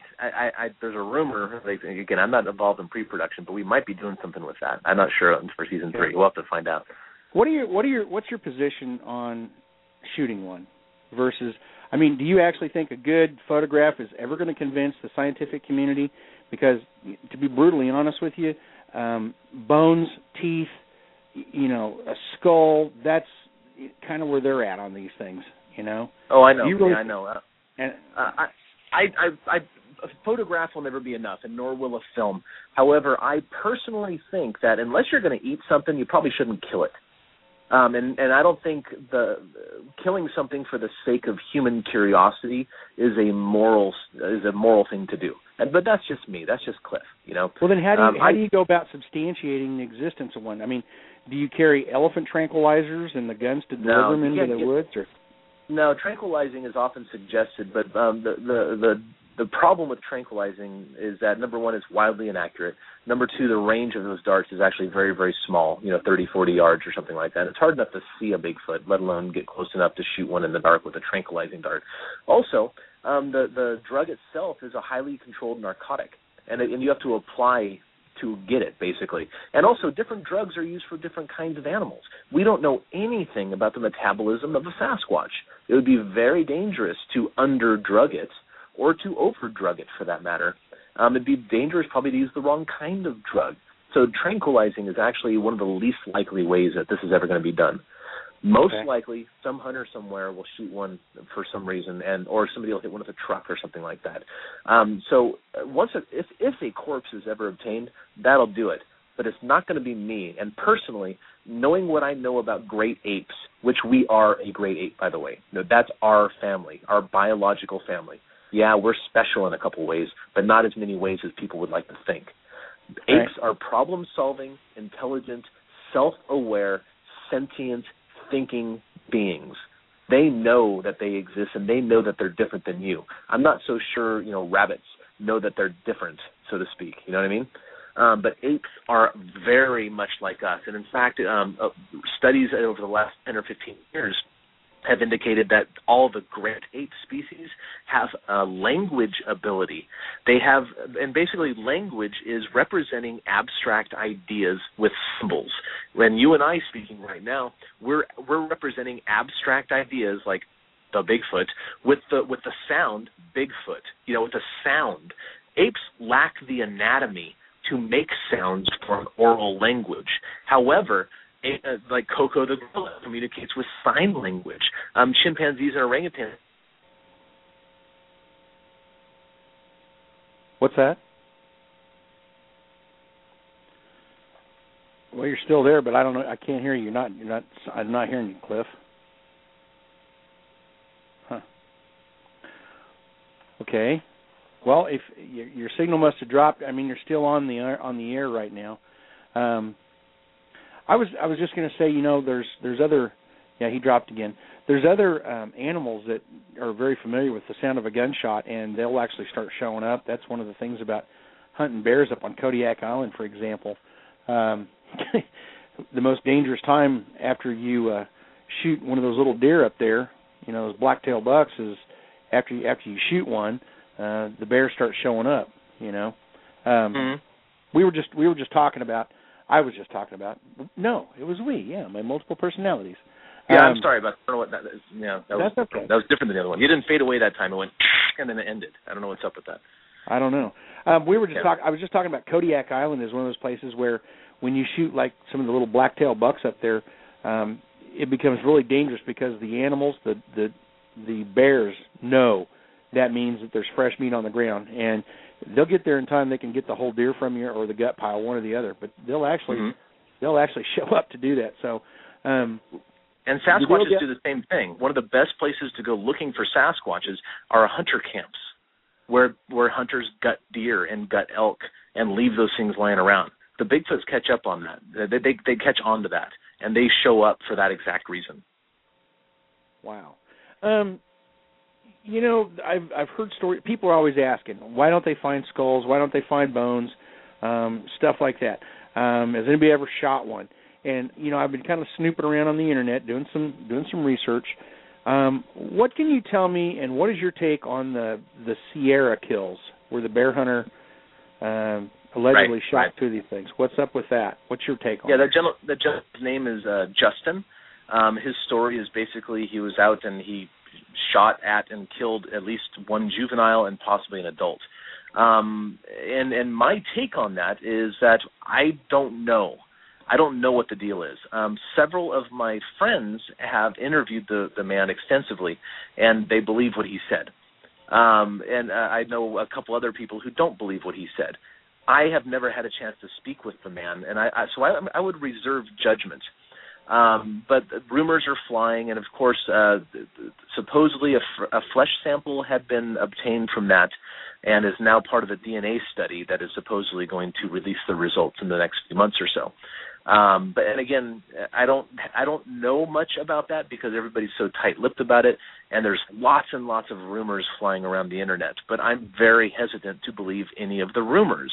I would rather wait and see. And that's really my position, is that as far as, the Sierra kills or the Melba Ketchum DNA stuff or the Erickson Project or any of those big things that are on the horizon here, I am taking a wait-and-see attitude. I just wish there would be a little bit less waiting and a little bit more seeing. Good point. Well, one thing I kind of noticed, and like I said, I've been looking around on the internet for the last couple of days, last week or two, just trying to get a feel for the community, if you will. And it seems like there's a lot of people out there that if it's not their headline, if it's not their thing, they're discrediting everybody else. There seems to be a lot of that going on with some of the different groups. Is that because nobody wants to share the knowledge? Everybody wants to be the first one to have definitive information, or I don't know. That's a really good question. It's something I've thought about for a while, and I will say right out, I don't know the answer to that. But what I'm kind of thinking it is to some degree is that if you are skeptical of something, I think that might make you look better. You know what I mean? Like you don't believe everything. Right. The big criticisms of the shows, Matt thinks everything's a Bigfoot. He doesn't think everything is Bigfoot. That's just the way the editors piece things together. Right. He's not that bad. He can be a little abrasive and strong-willed, but that's not him thinking everything's a Bigfoot, But if you are sitting, behind your computer typing on an anonymous forum, it might make you look better if you're super hypercritical about somebody else's research, and probably that person should have done better research, and I understand that because when opportunities arise for me to analyze a piece of footage or a photograph or footprints, I always look back and realize the mistakes I made, but I'm out there trying the best I can, and I think I do a pretty decent job. I mean, I can do better, and I think that it's easy when you're not doing it, and it's so easy to criticize others, and it's like bullying in school, because remember, I was an elementary school teacher for like 13 years or 14 years. Bullies put down other people to make themselves look or feel better. And perhaps, I don't know, and again, I want to say it again, I don't know why it's like that, but perhaps that has something to do with it. Perhaps it's just safest. And I was speaking to somebody actually today, a friend, and he suggested that, there's not a lot of Bigfoot information out there, is what it really comes down to, for this guy at least. We want to learn more about new track finds. We want to learn about like new footage and stuff, but there's so little out there that I think that the Bigfoot community is so hungry for new information that they've just kind of started feeding upon themselves in a way. Since there's not a lot of data, it's not like a steady stream of data to look at, and so they've kind of sort of like started feeding upon themselves and the personalities more so than actual Bigfoot stuff. So I don't know. Those are some thoughts I have, and I'm not saying that that's why any of this is happening, but those are some thoughts I've been kind of kicking around about what you suggest, what you mentioned to me. So maybe that has something to do with it. Well, the way I kind of look at it is like you do. How sharks? You ever seen those guys out on the islands in the Bahamas? They'll get some of those reef sharks going, and they'll throw stuff in, and pretty soon you'll have a little feeding frenzy, and then one shark who was part of the feeding frenzy gets clipped, and next thing you know, his intestines are hanging out, and he becomes part of what they're feeding on. And I mean, all of a sudden, there was like 60 sharks there, and then they're down to like 40 because 20 of them got to be a lot more part of the event than they wanted to be. Yeah, and I kind of see that going on. And of course, you know what? And it's not just indicative of the Bigfoot community. I mean, you see that in academia all the time. Scientists doing research in cancer, for example. I mean, they're very careful to not criticize other people's work, but they have those reserved sort of comments like, well, that may be a stretch, or I just don't see where he's headed with this. They can't come right out and say he's a blithering idiot and he's just wasting all your research funds, which you should give to me because I'm a genius, which is what they'd all like to say to you behind your back. But what was interesting for me is when I'm a fairly sensitive guy, and I'm honestly fairly uncomfortable with whatever level of fame I have now. And luckily, I'm not very recognizable, and I might get somebody walking up to me politely, like maybe once a week, and saying, "Are you on a TV show?" or something like that. So I'm not like Bobo, who stands out everywhere he goes. But what really helped me with this whole thing, with all the attention and the criticism that gets thrown at the show and me and whatever else, is one of our producers and cameramen worked on Billy the Exterminator, another cable show, right? And about this sort of Motley Crue looking, exterminator guy going in and doing extermination jobs in ways that are kind of unorthodox. But Billy's a really nice guy and really mellow, apparently, too. And apparently the first season of Billy the Exterminator, when that started airing, Billy was overwhelmed with the criticism he was getting from the exterminator community. It didn't even occur to me there was an exterminator community. There's probably like forums out there. Who knew? Yeah, and I'm sure Billy's probably out there thinking the same thing if he's listening to this, going, "There's a Bigfoot community, really?" But that kind of put things in perspective, and I just realized, well, you know what? I guess that's just the way people are. That they're looking for something to tear apart for whatever reason they have, or I'm sure some people do that sort of thing for good reasons, or kind reasons, in a kind way. But a lot of them kind of don't. They're kind of mean about stuff. I'm going to say it again. I'm an elementary school teacher. It's not right to be mean. Right. Well, I think you see that in a lot of venues. Like I'm a custom call maker. I make custom-made duck calls and goose calls, And, you know, there's always guys out there, no matter what you do, they're always talking trash about your stuff or about your customer service, or if a decoy guy, you know, somebody doesn't like your decoys because, you know, they didn't perform up to their expectations. And, I mean, there's a lot of people out there that like to criticize, you know. They don't mind criticizing everybody's stuff, but, you know, you can't touch theirs because that's the sacred cow, you know. So you see a lot of that out there, and I don't know if it's envy so much as it is just people get bored. You know, the season's closed, and you know, that kind of people thing. just like to stir things up, too. There are just some people out there that are rabble-rousers, and that's cool. Absolutely. You know, I mean, there's nothing wrong with being punk rock in your heart, you know. Right. But just, you know, I would encourage everybody to just, you know, if you have criticism, do it in a professional way.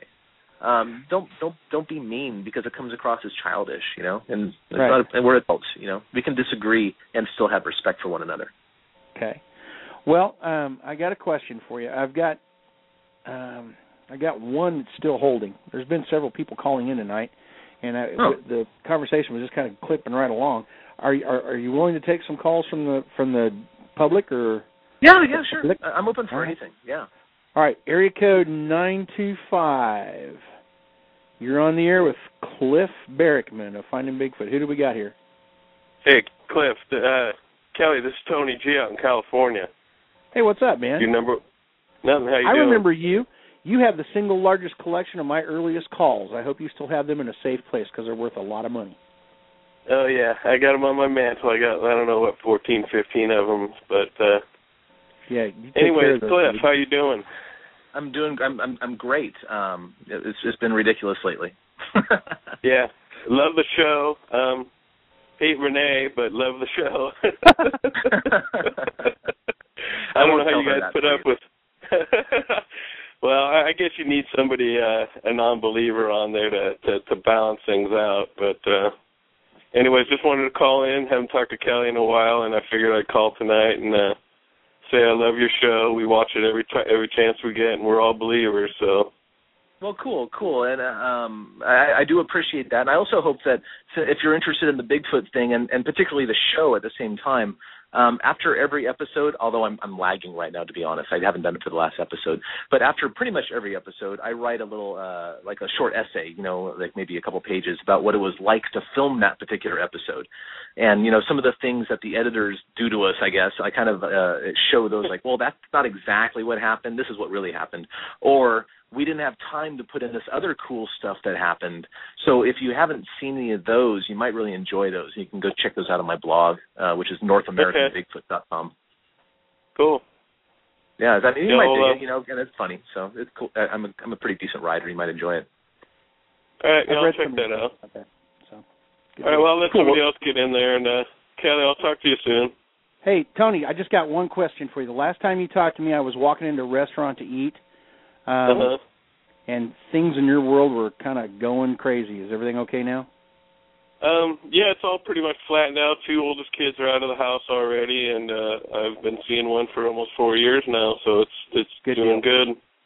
And me and the ex are getting along. You know, we have to for the little one, but we are. It's doing good. All right, man. Well, I'm glad you called in. I really am. I'm glad to hear from you. Yeah, well, I've been wanting to call, and I figured this was a good night since we watch the show, you know, pretty much every week. So, okay. You guys have a good night. Well, I'll talk to you soon, Kelly.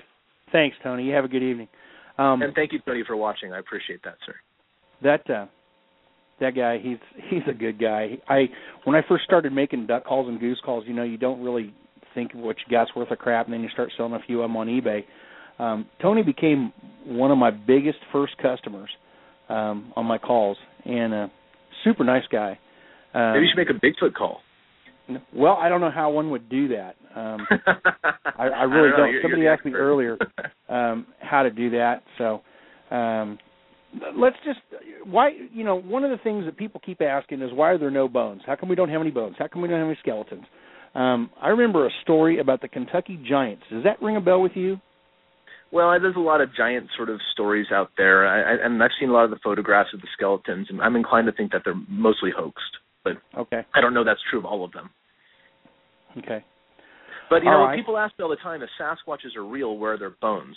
And I always answer, if cougars are real, Where are their bones? You don't really find apex predator bones. And here, by the way, I know there's a bunch of people in the audience right now going, wait a minute, I found this or that. You don't find apex predator bones that die a natural death. Most of the apex predator bones, and again, apex predators are the ones at the top of the food chain, bears, mountain lions, Sasquatches. People don't really know what they do when they go to die, but the prevailing thought is that they're kind of like farm dogs or farm cats. They just kind of disappear one day. Now, animals get sick. We get sick. Bears get sick. Illness happens. And when an animal is sick, it is vulnerable. So most likely the animal hides itself near water because animals need water when they're sick, but they don't eat. Most animals, except humans, fast when they're ill to get better sooner because fasting is actually pretty good for you apparently. So these animals are probably hiding themselves in the thickets near water or some trickle of, some stream or just spring coming out of the side of the hill somewhere. And then one day they don't get better. They die instead. So they literally hid their bodies. Now, within a few hours to a few days maximum, the scavengers start moving in, whether it's coyotes or whether it's weasels or something like that. And they start ripping apart the body and dispersing the pieces. Well, moths move in and eat the hair. And the bones are going to be eaten very, very shortly by things like deer mice, which are the most common animal in North American forests. Deer mice, as well as wood rats and rabbits and porcupines, they eat bones. So really, one wouldn't expect to find any dead apex predator bones, and it does happen very, very rarely. I know an owl caller, for example, in Northern California, who stumbled across a bear that he believes died a natural death. It was wedged underneath this giant redwood tree, and he only saw the paw coming out from underneath the tree. So this thing kind of backs up my theory in a way that they hide themselves. This one apparently didn't hide itself very well, though, because my friend, the owl caller, saw this thing poking out from underneath the tree. So Bigfoots are probably much like this, but they're also much more rare than bears are. All my time I've been asking, how many naturally dead bears have you found? Renee claims to have found some, but she's never told me where or when or any details about them at all. She says, I find them. Well, I don't know if she does or not. I think she might be finding poached bears. But my one friend who did actually find a naturally dead bear, in my opinion, that's the only person I've ever heard of that said anything like that. And if you assume that there's 100 times more bears than Sasquatches, well, that kind of says that we're probably never going to find a naturally dead Sasquatch. Right. Well, I've got another caller here tonight, Cliff. I happen to know this young man. This is my son, Hunter. Oh, cool. He has been waiting for this show ever since you and I first talked. I know this is his cell phone number. He's dying to talk to you. So, Hunter, ask Cliff your question, would you please? Hi, Cliff. My name's Hunter. I'm Kelly's son. And very good. Nice meeting you, Hunter. Nice meeting you, too. I'm a really big fan of your show, and I just wanted to know what all have you seen? Wait, what did you want to know? You want to know what? All of what on this season, the last season that you guys did, what have you guys seen? What have we seen? Well, this past season, none of us saw a Bigfoot, I'll tell you that. We saw a lot of great locations on this last scene. But I'll tell you what, Hunter, first season, when we went to North Carolina, I think I might have seen a Bigfoot on that trip. And that's pretty interesting. Remember when Matt's yelling, "Who's on the hill?" All that stuff? Matt swears that's got to be a person up there on the hill.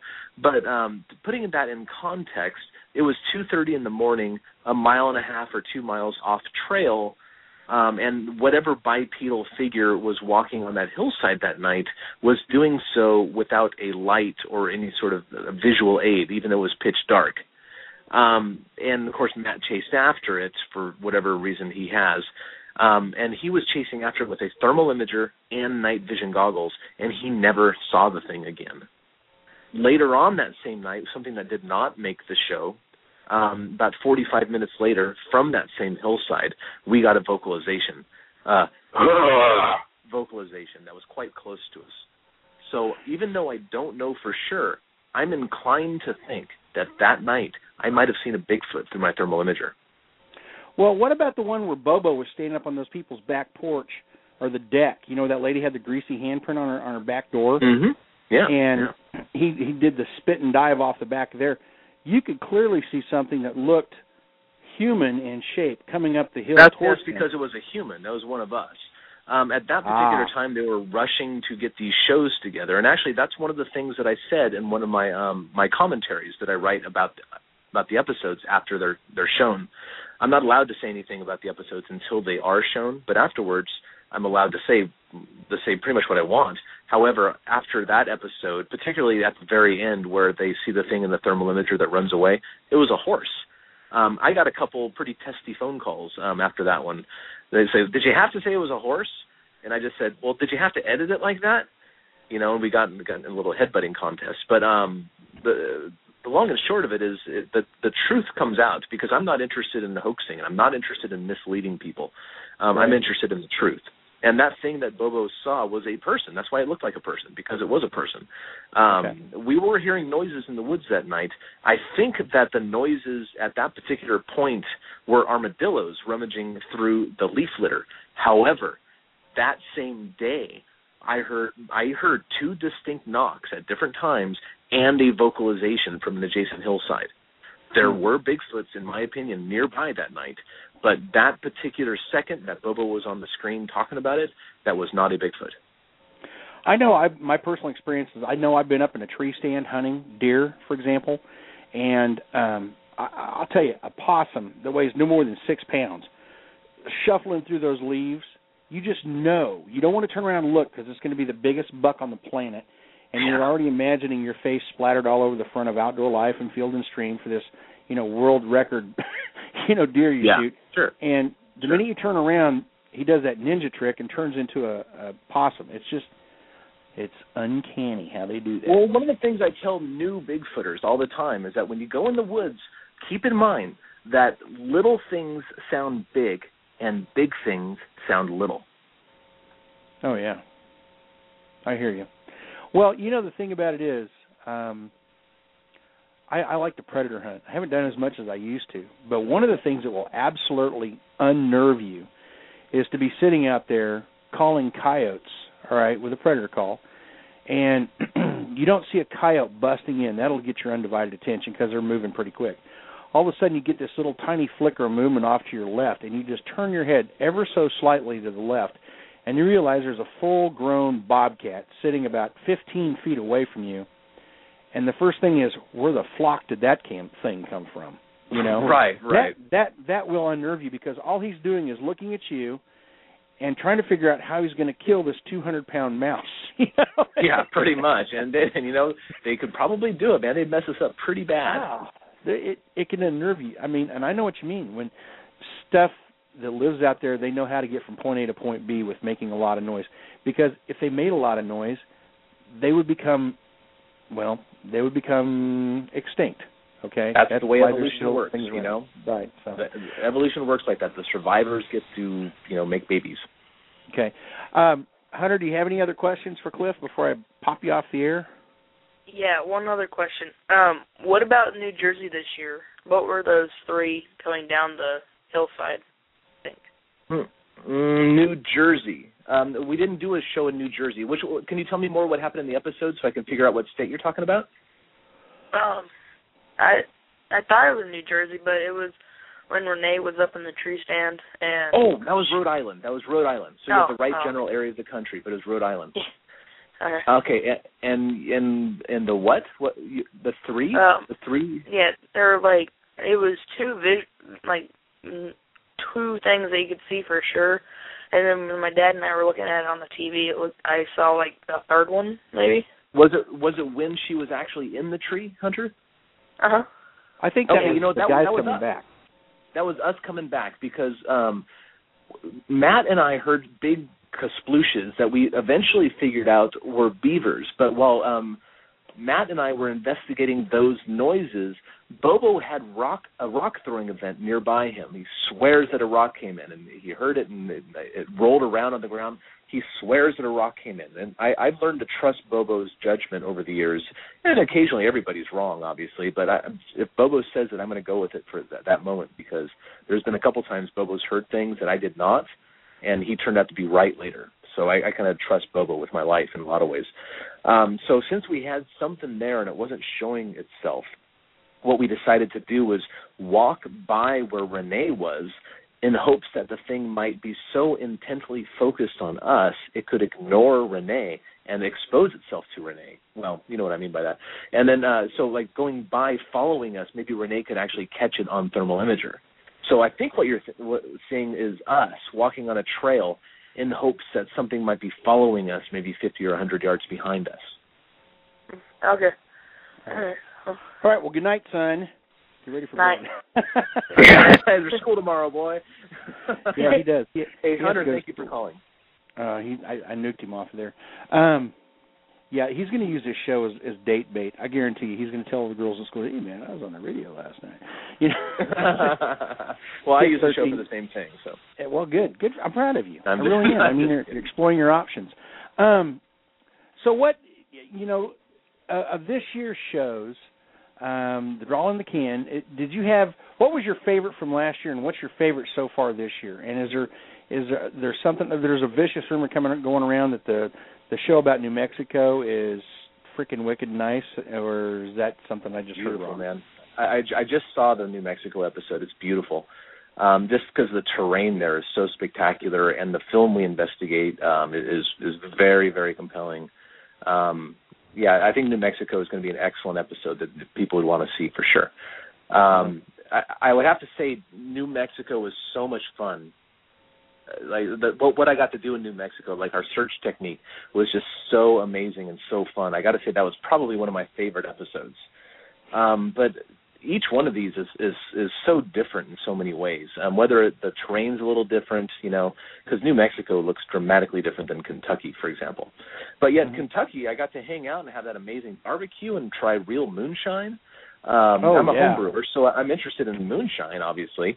In Virginia, when we were there, that's another great, the witnesses in Virginia were so spectacular. And something that happened in Virginia that I thought was really cool was one night, Bobo and I, and the sound girl named Erica, we got done early, like around 5 o'clock, which is pretty rare for us, because to give you an idea of our work week, we work 6 days a week, on average 10 to 14 hours a day. And then we get one day off, and that day is usually spent doing laundry or something like that. Right. That's my life for 4 months at a time. But this particular whoa! You have to do your own laundry? Yes, I do. What kind of a freaking budget you guys got on this thing, man? You need roadies. Well, hey, it's a reality TV star, right? Okay. Yeah, well, I guess I could pay some exorbitant fee to have somebody else do it for me, but I'm a simple guy, and I'm not some celebrity. I'm just some Bigfoot nerd that's lucky enough to do it on TV. You say that now, but once season 3 is in the can, we'll see. Well, we'll see. Anyway, this particular day, we were done around 5 o'clock, and we were in Bristol, Virginia. And Bobo said, "Hey, let's go to the Carter family fold." And I went, "Yeah," because the Carter family fold is the place where June Carter, Johnny Cash's wife, got her start, and like Maybelle Carter, she pioneered a style of guitar playing. I'm a guitarist. I actually have a degree in jazz guitar. That was my bachelor's degree in college. So I said, "Yeah, let's go to the Carter family fold." And we went out there. We met fantastic people, some of which are still emailing me, and just to say hi. We got to meet June Carter's granddaughter and talk to her and hang out, and it's the last stage that Johnny Cash ever performed on, and Bobo and I and Erica, we just danced our butts off all night long, and it was so much fun. So each episode is special to me in its own way. Sometimes the thing that makes it special, though, doesn't make the air. So right. Well, you know what? I'm going to tell you, I've traveled a lot in this country, and the one thing about the people of this country that never ceases to amaze me is their warmth, their hospitality, and their generosity at times. I would agree, yeah. That's just, and you don't find that anyplace else on the planet. You really don't. I mean, you really don't. So, hey, we've got another caller. This is no one related to me as far as I know. Okay, area code 704. Who do we have? Hey, my name is Lydia. I'm calling from Western North Carolina. And my 10-year-old son would like to ask Cliff a question, if that is okay. Absolutely. It's all right with me. All right, here he is. His name is Seth. Cliff. Hello? It is such an honor to talk to you, Mr. Brockman. My name is Seth Chappell. I was wondering what would make tree knocks besides Sasquatch at night. That's a really good question. And that's also a question that I'm still looking into. Certainly, and by the way, Seth, thank you very much for watching the show, and also thank you very much for calling. I do appreciate that. You said you're 10 years old, Seth, is that right? Yes, sir. Yeah, 10 years old I taught your age for years and years and years. You're probably in 4th, 5th, or 6th grade. I'm guessing 5th grade. Yes, sir. I get along better with 10-year-olds than I do adults sometimes. So thank you very much. I really appreciate you watching. But other things that can make popping noises like that out in the woods besides Bigfoot, deer their racks and their antlers against trees sometimes, for whatever reasons they have. And another thing that can make popping noises besides gunshots, I guess that could be happening too, like raccoon hunters, for example. But also sometimes, particularly in the winter, when it's very, very cold, the trees can freeze and expand inside. And then what happens is that the bark of the trees becomes separated from the wood underneath. And in the expansion and contraction, like getting bigger and getting smaller, they can pop, make this really weird sort of big popping noise that almost sounds like a wood knock or a gunshot. So those are a couple things that could make those noises. But you know what, Seth? I bet you anything, I don't know every single thing that can make noises in the woods. And that's why I continue to consider myself a learner. I don't think I'm a Bigfoot expert. I consider myself a Bigfoot learner, even still. Yes, sir. The reason I was asking that question because one night, Mom and me went outside, and we were just kind of joking around, knocking on tree branches. And a few minutes later, we heard really loud tree knocks. So we responded, and we got several really good, obvious knocks. Really? Well, do you live in a place that you see a lot of wildlife, like deer and stuff like that? Yes, sir. Well, then maybe you have a Bigfoot nearby, because Bigfoots do live very, very close to where people live. A lot of times people think that you have to go way out in the middle of nowhere to see a Bigfoot, and that's just not true. Bigfoots, especially at night, can come very, very close to where people live, because people usually aren't out at night. Yeah, it only sounded like it was like a few yards in front of us. Oh, a few yards, really? That's not very far. Maybe, who knows then?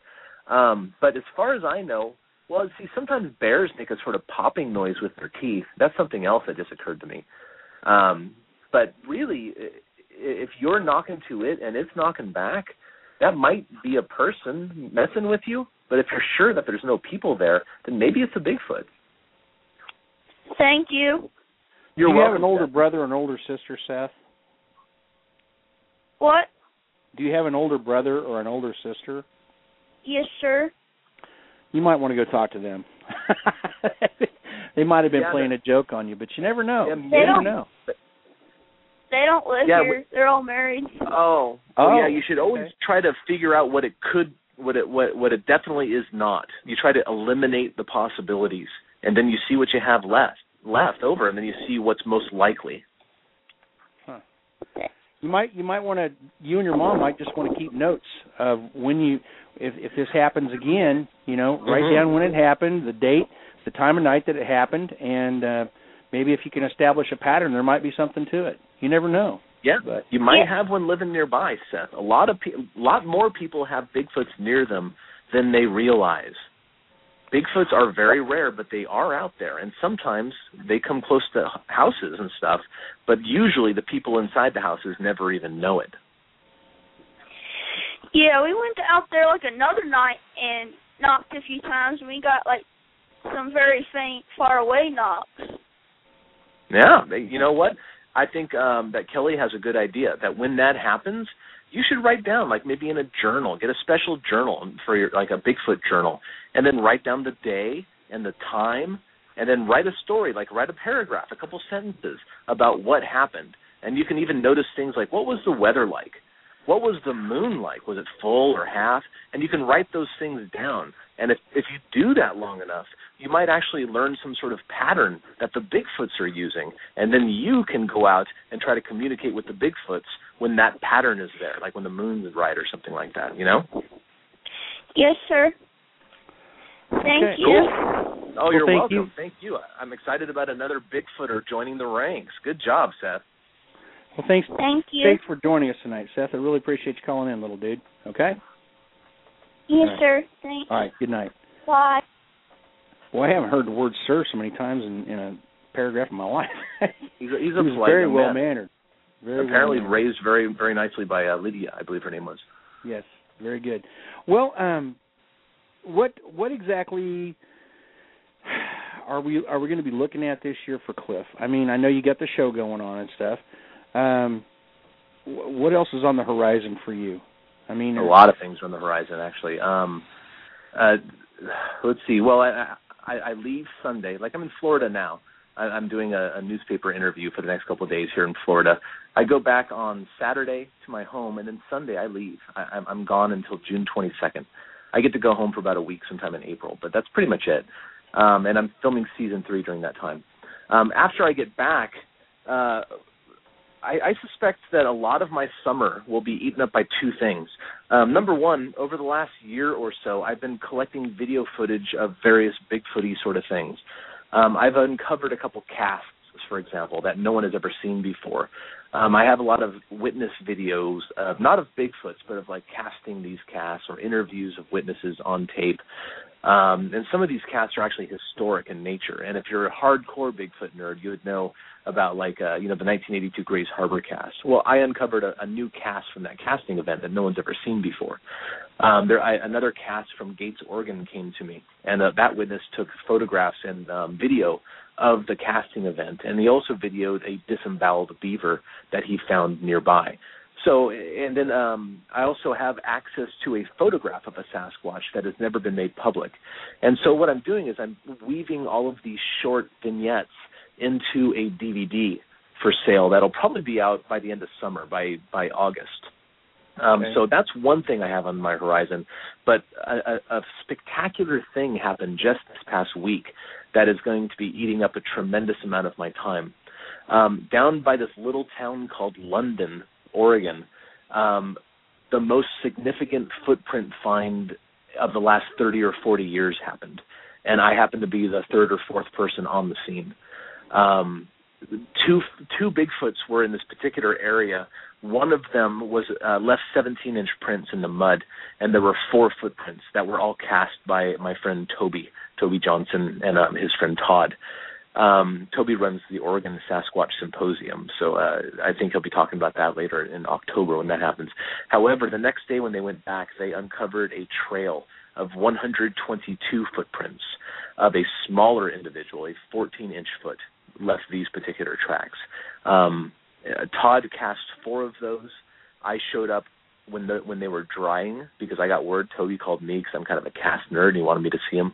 I came down, and my friend Chris Minier and I, we cast 72 footprints from that site.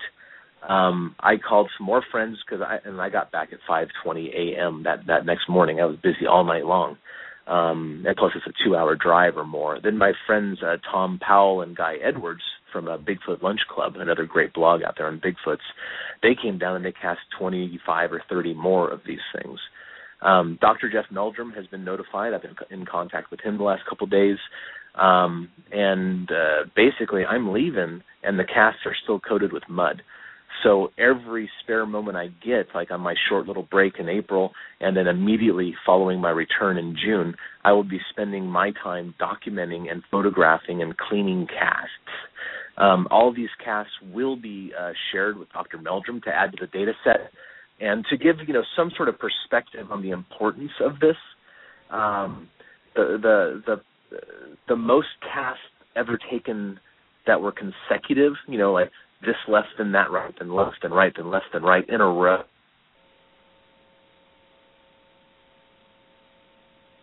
What? Oh my gosh, you dropped again, Cliff. This is killing me. This happens when you're saying something really cool, too. I read about this. Okay, he dropped. We're going to get him back on here in a second, I'm sure. Here we go. So anyway, Chris and I pick it up. see 4 of these things. and it's not a matter of holding the record. That's not what's important to me. But we have such amazing data. We're going to learn a lot about how their foot interacts with the ground as they walk around from this event, more so than any other foot can find ever. And all that data is in its raw form right now. So I'll be spending most of my summer between the DVD and work. And by the way, this will be part of the DVD release as well. But besides the DVD, I'll be spending most of my summer digesting data and cleaning things and sharing information, because an important step in the scientific method is peer review. And that means you got to share your finds. You have to share your information so other people can look at it and come to similar or different conclusions to verify. Where these tracks were at, how hard was it for you guys to get to where these tracks were at? It was a long drive, but luckily they weren't that far from the road. And they were the substrate was in a reservoir that had a low water level. So there was a large exposed beach area that was sandy underneath, but it had about a half-inch or an inch layer of silty organic goo that left beautiful impressions, including skin impressions. Okay. So this is not the time of the year that you're going to find most people out there in that part of the world running around barefoot near a reservoir, correct? It clearly was not a human being by not only the 42-inch steps from left to right, that sometimes went up to 53 inches, I might add, but also the flexibility of the toes really, really stood out to me. Humans, their fifth digit, their little toe, if you want to call it that, is invariably curled under because our lives are spent in shoes. These toes showed such a level of flexibility and differentiation from print to print. There is no way, in my opinion, this could be a human being. They actually, from the prints that I've seen, they don't actually look like they're a heel-to-toe type of a walk. It's more of a flat. That's slider. true, yeah. Okay. Yeah, Sasquatches don't have an arch. Okay, so, but they do have the ability for their foot to flex. They'd have to because of their weight, but they don't have an arch like we do, right? No. Okay. They evolved entirely differently. Our arch, which is held still by tendons and ligaments, we evolved into what we are because we are persistence hunters. It's easy to forget as we sit to run. Persistence hunting is basically... I think when you're moving around there in your hotel room, you may be losing your signal because you've dropped again, I believe. Persistent hunters, I think, is what he was talking about. We're constantly on the move, exploring, looking at, chasing, trying to spear or otherwise kill our intended quarry. I think that's where he was headed with that. But I have to apologize. We're having Cliff's down in Florida. He's a West Coast guy. He's on the East Coast. He's out of his own time zone. He's having some phone issues, and I'm hoping he'll call back in here in the next second or two. He just may just say, it's been a long day. I'm tired of it. But here he is. So He's much. persistent. All right. I am. I apologize so much. This has never happened to me before. I apologize. I don't know. That's totally cool. That's totally cool. It's going to be the subject of my next week's show, which is why aliens interrupt our phone lines and what's their purpose. But right. Anyway, long persistent story hunters. Go ahead. Long story short, the flexibility of the Sasquatch's foot was plainly evident. There's traces, and your audience is full of trackers. They all know that when you follow an animal's track story, the story that I was told by this creature's tracks is that there, in my opinion, is no way this was a human being. This was a Sasquatch, and there were two of them there that night, remember, a 17-inch print and a 14-inch print. Okay. So this is the part that amazes me is people go, oh, that's a hoax. You know, who in their right frickin' mind is going to go out in the middle of the night, go up to a lake in the middle of February, and go and make prints that somebody may or may not see ever, you know, and the reservoir fills up, the prints get filled in, or whatever. You know, I mean, there's so many of these things that just don't make sense. I mean, when the skeptics go, oh yeah, it's a fake footprint. Yeah, if it's in the middle of town on a dirt road, I could see that. Yeah.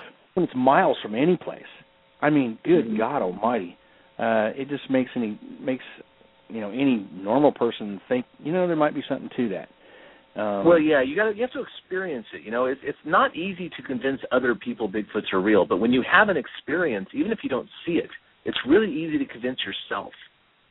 So I would encourage people go out and do it for yourself, but don't worry about other people. A lot of Bigfooters in general, they want to basically prove it to everybody and rub their nose in it, or even Dr. Krantz said that. I don't approach Bigfooting like that at all.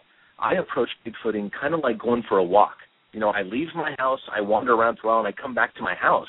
I don't go for walks for the destination. I go for walks because I enjoy going for walks, and that's the same reason I go Bigfooting.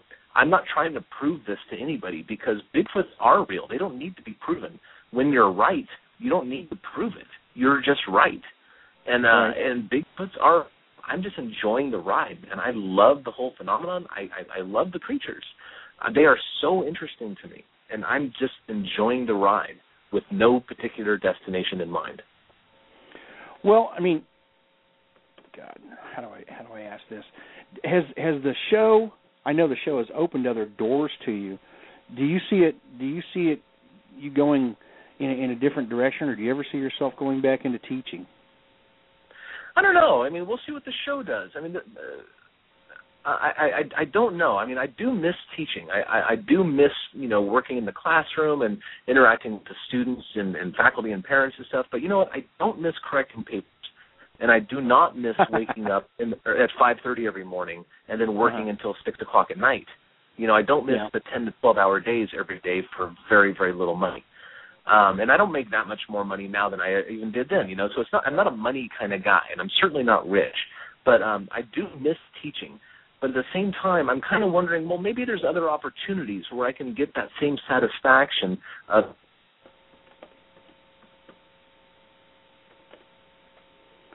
perhaps doing it a different way. So I don't really know. I don't really know at this, honestly. Well, I want to wish you guys the best of luck in this next season. I know that I won't miss any of the episodes. I tell a lot of the guys in the outdoor industry that I firmly believe this in my heart, that a lot of the best stuff that goes on these shows ends up on the cutting room floor. Whether it's they just can't figure out how to make that scene look right or whatever, or the bloopers. And I can honestly imagine that there must be just a scad load of bloopers, from you guys wandering around in the dark with those infrared things on. Well, yeah, you're going to get to see some of those on this Sunday's episode too, because if you saw season 1 with Bigfoot and beer, where we just kind of sat in front of the audience and drank beer and talked about the show, we do that same thing, but without the beer this time, unfortunately. We do that same thing for this Sunday's episode, and you're going to see some never-before-seen pieces of footage from our show, and Bobo, of course, it falls down some more, and it's really hilarious stuff. And I think that if you're into that side of things, you're going to really love this coming Sunday's show.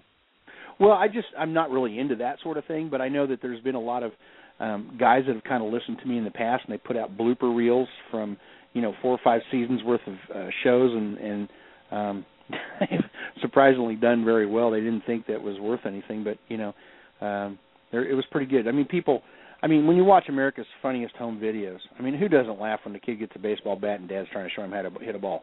Everybody knows what's coming, but there it is. Right. Yeah, but, and actually, in this show in particular, amazing things never make it to the show. Like on 2 different occasions, and once in Kentucky, once in Virginia, while we were out, banging trees and yelling in the woods with those backpack cameras on, Bigfoots came to base camp and threw rocks at the U-Haul truck where we drag things around. There's another occasion in Kentucky, a different location in Kentucky, where one of our production assistants saw an upright bipedal figure in the thermal imagers on the other side of a cow field walking on the forest line. He might have actually seen a Bigfoot while we're out looking for one somewhere else. Amazing things happen on this show, but unfortunately, as the producers say, if it doesn't happen on camera, it didn't really happen. Right. But luckily, it really did happen, just that you guys don't get to see it, unfortunately. Well, I'll tell you something. My wife's family is from that part of the world.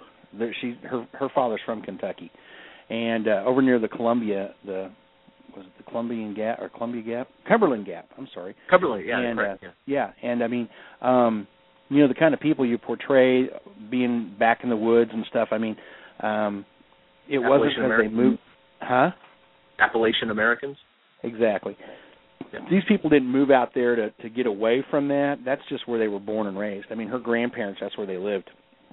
And they had, they had tobacco farm, their house backed up to or their farm backed up to the hills. I mean, the hills or mountains, whatever you want to call them. And the guy across the road, the guy across the road had a still, That it wasn't anything unusual. That was just life, rural 101 Kentucky. Yeah, that's the culture, and it's beautiful, and the people are so great out there. As you said earlier in the show here, everywhere we go, I'm just so blown away how awesome and kind everybody is, and how cool everybody is, And they're like that even without the cameras or the notoriety. I mean, they truly are.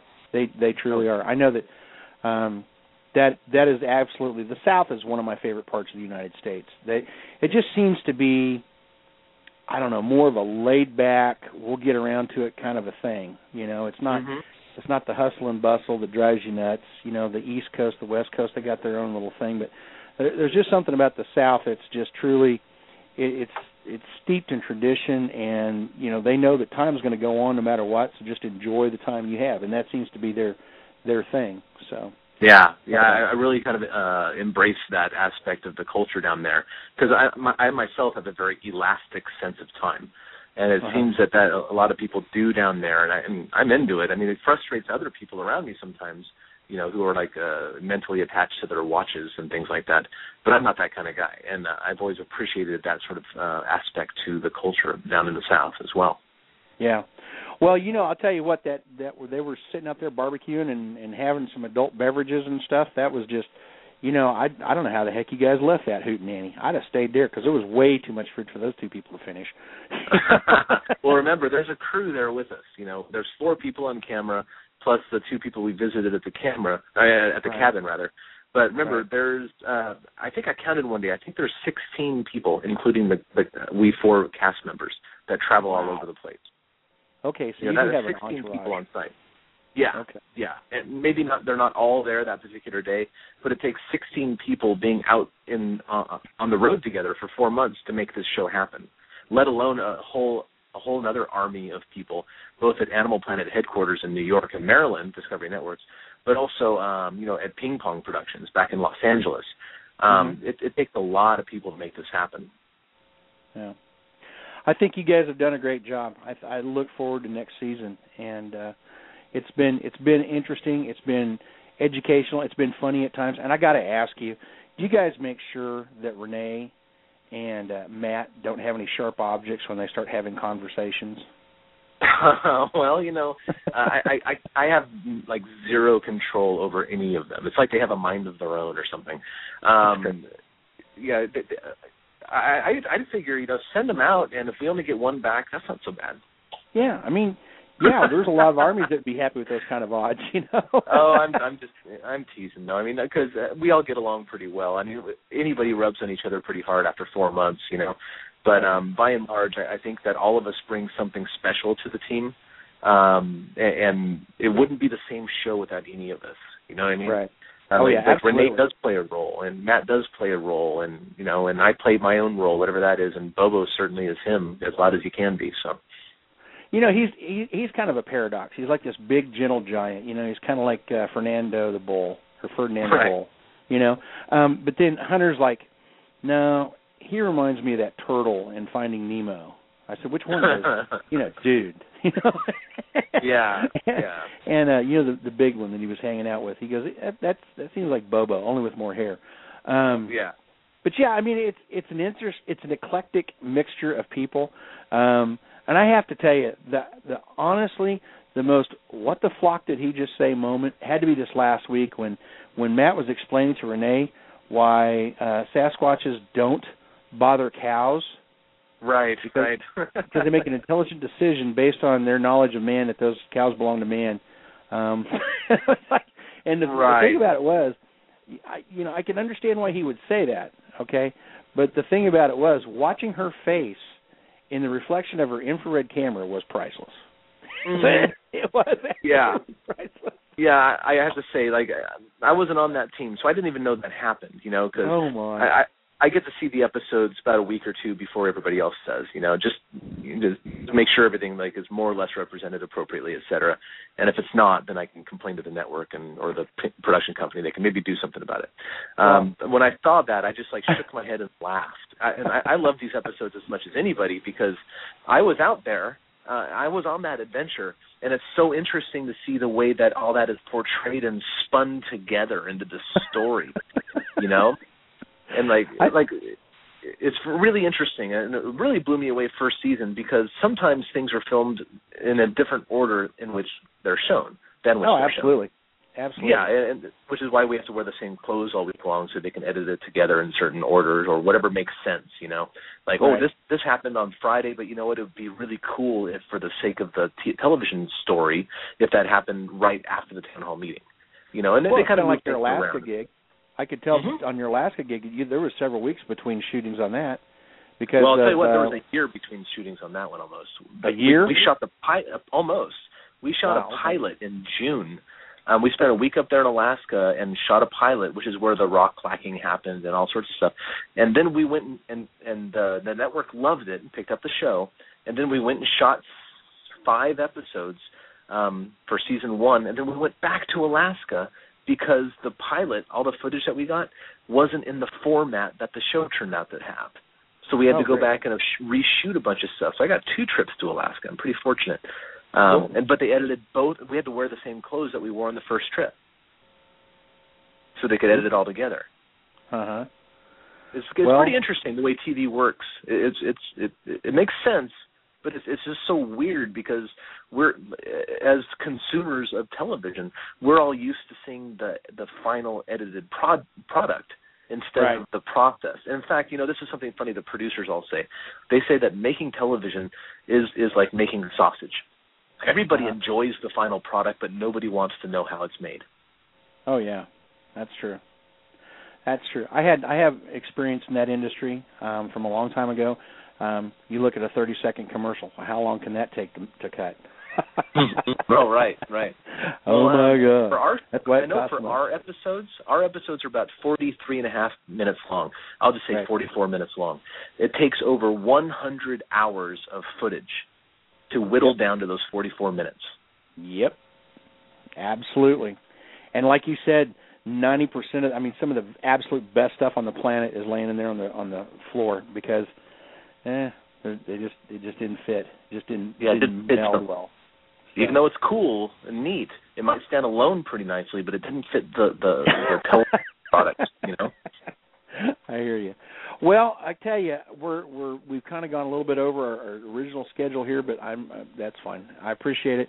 I know that where you're at, your butt is dragging, but I will say this: my hat's off to Renee because she's the only person next to my daughter Megan that can actually make an audible eye roll. Okay, they roll so far back in her head to make a clicking sound. Nice.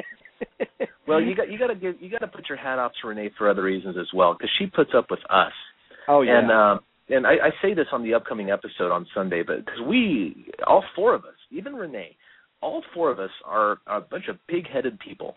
We are pretty stubborn, and we're all pretty smart in our own ways, and we all have our own ideas. And really, Bigfooters in general tend to be stubborn, pig-headed people because we're out there chasing something that everybody else says it doesn't even exist. You have to be a little stubborn for that. And all of us, and Renee gets the worst of it because she's with us. She's with 3 people who pretty much know Bigfoots are real, and she's trying her best to not think they're real, in the face of these people who are like totally legit and sincere. And I saw this. Yeah, I lost my job over it or whatever. And she's got to say, no, you didn't. That's tough. I wouldn't want her job. No, it's not easy being a skeptic, but that's, unfortunately, science and the research that is involved is part of that. I mean, if you take everything at face value, you're no longer a researcher, you're a follower, Right. And I mean, then the lines are no longer, solid. They're fuzzy and gray, and what's real and what's not. I mean, it's like if you want to hear something or you want to see something, you can make anything appear that your imagination is willing to grasp onto. It's when we suddenly are confronted with something that is so beyond our ability to comprehend it, that's when the stuff shakes on the inside and you're going, oh, crap, what was that? Or you hear a noise. Or, I'm going to tell you something. What was really cool last week, and I didn't share this with you before, but last week on the show we were talking about stuff, and my guest had to bail a little early, so we had an opportunity to talk about some other things.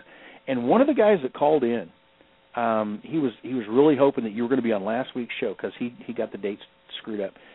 And it's a gentleman that I know from California. Okay, he is one of the most well-respected gentlemen in the state of California in the waterfowling industry, okay? Nobody in that state that hunts ducks doesn't know who this man is, all right? And he was talking about an experience that he had with his sons, about 20 years ago, out on a sandbar while they were fishing for salmon or whatever it was they were fishing for in one of these rivers back up in Northern California. Minding their own business, they went out there, they camped out, they were the only ones there. Nighttime came around, they did the campfire thing, end of story, they went to bed. Next morning, his son is hollering at him, get out of bed and take a look at this. And he goes out there, and there's a line of tracks from one end of the sandbar where it comes down around their tent, goes around their tent, goes back out at the end of the sandbar and wanders on off. And he said those footprints, and he's a big old boy, he's like 6'3", 6'4", about 250 pounds. He said those prints were half again as large as my foot. And he goes, my foot barely made a dent in this. It wasn't sand. It was that real fine gravel, okay, like you get on the sandbar, okay, on the bars up there. He said this thing's footprint was 1 inch to 1.25 inches deep. And he says, my foot barely made a dent. Okay? Well, yeah, you're talking about something here that I think is really important for people, especially if they're kind of teetering on the edge, like I'm not so sure Bigfoots are real, is that you're telling me about a person that you have a deep amount of respect for, and he's telling you something that he observed. Now, clearly, you've already kind of come over to the Church of Bigfoot to some degree, and you think that these are probably real. But a lot of people have not. But when they finally speak to somebody that they know and trust, that has had an experience and observed some things, that's when things change. And I would encourage anybody who listens to this to go around and, if you know and trust some people, say, you ever hear anything weird in the woods, or ever see anything kind of weird in the woods that you couldn't explain, you might be very surprised that it won't take very long until you find somebody that has actually seen one of these things or found footprints or heard these weird screams and noises or knocks in the woods.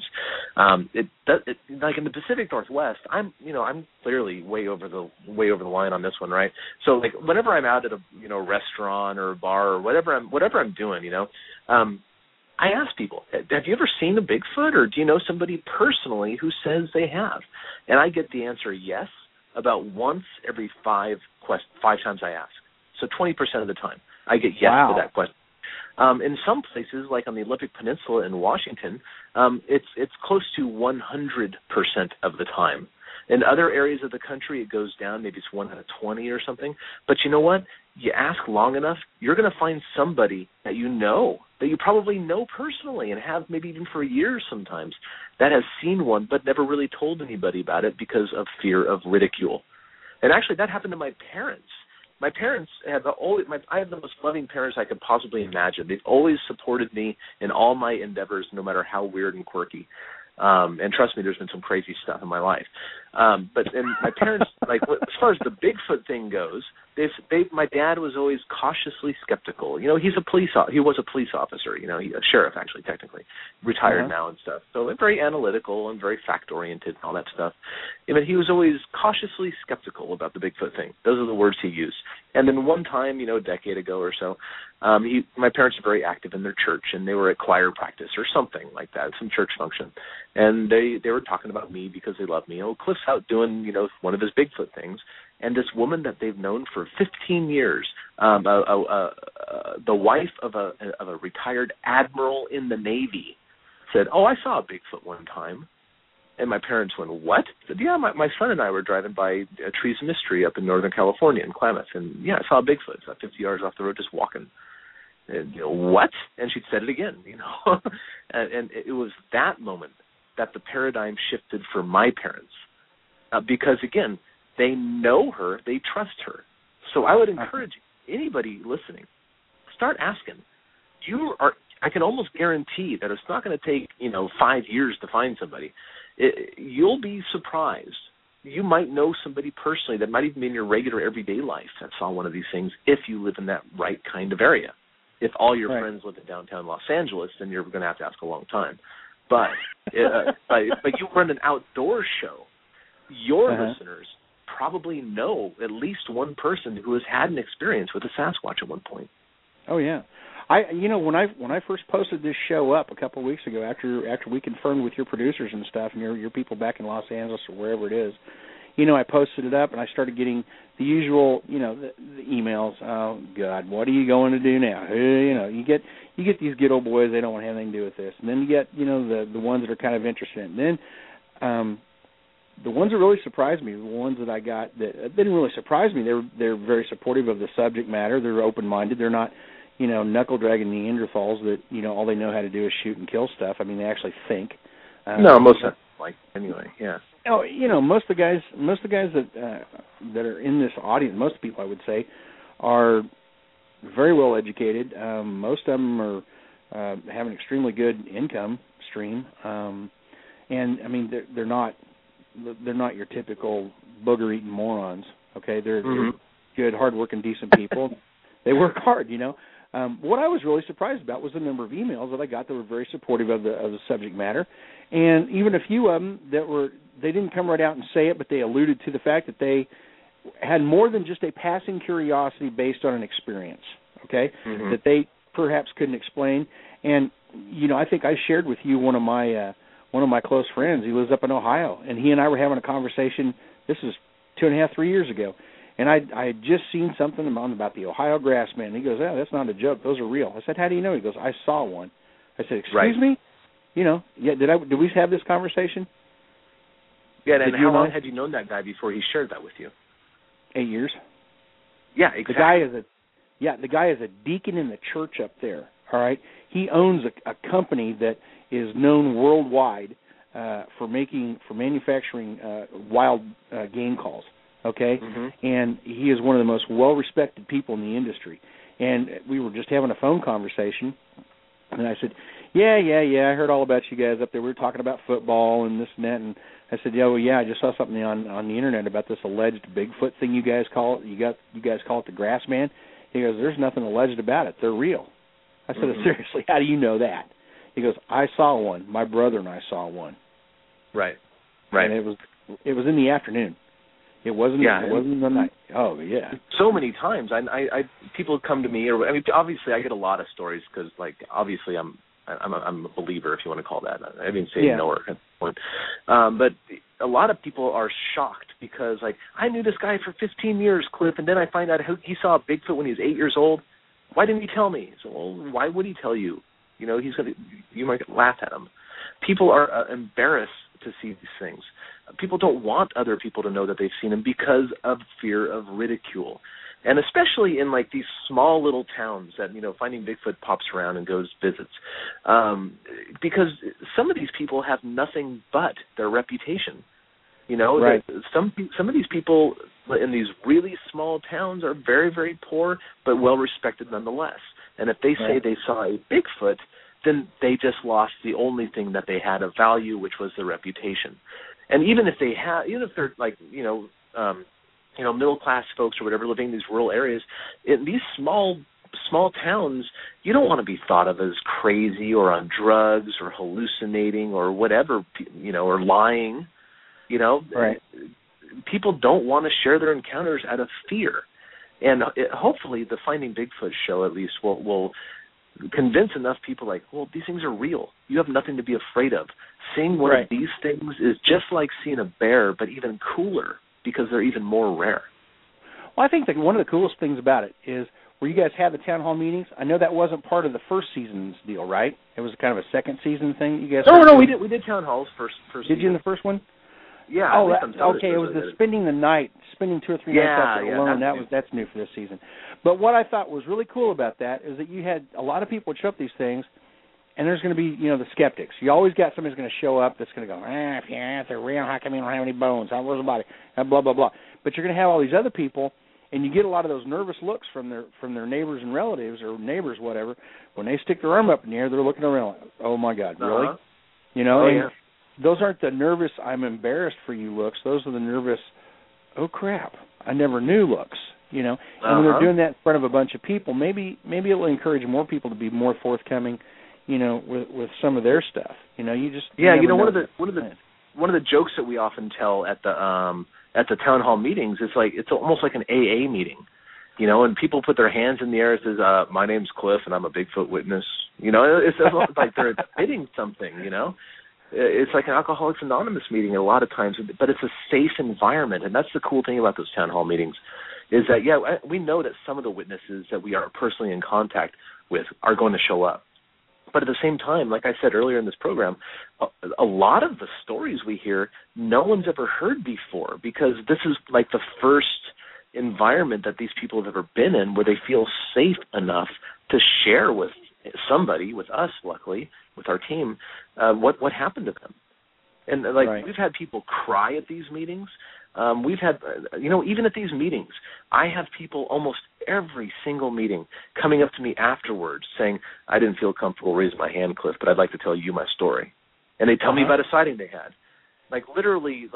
Seriously, 80% of the meetings that happens to me, and I'm assuming it happens to every other cast member as well. Well, it's kind of like the old adage, for every one that you see, there's 10 that you didn't see. Okay. Oh yeah. Deer hunting, for example. For every decent sized buck you see over there, there can be 10 that you didn't see because they saw you. Okay. Mm-hmm. Same thing probably applies to your witnesses. For every one that comes forward, there's probably going to be 5 to 10 that don't want to come forward because they don't feel compelled to have to relive that whole episode or whatever. You know what? I'm going to jump in here and say that, in my opinion, I think that Matt's database, which I said is the biggest one currently out there, Matt has something like 33,000 raw reports submitted. And, of course, some of them are hoaxes, some of them are lies, some of them are misidentifications, but a lot of them are probably legit. I know some of them are, for sure. Right. But I think even at that staggering number, that Matt's database combined with mine and all the other databases that are out there online and in books, including John Green's, I think that we'd be lucky to have 1% of the sightings that actually happened reported to anybody. For every one, I think that there's at least 100 out there that has never been shared because people don't care about sharing it or don't think it's important enough to share or embarrassed or whatever reason they have. I think the vast majority, and again, the vast majority of sightings and encounters never get reported to anybody.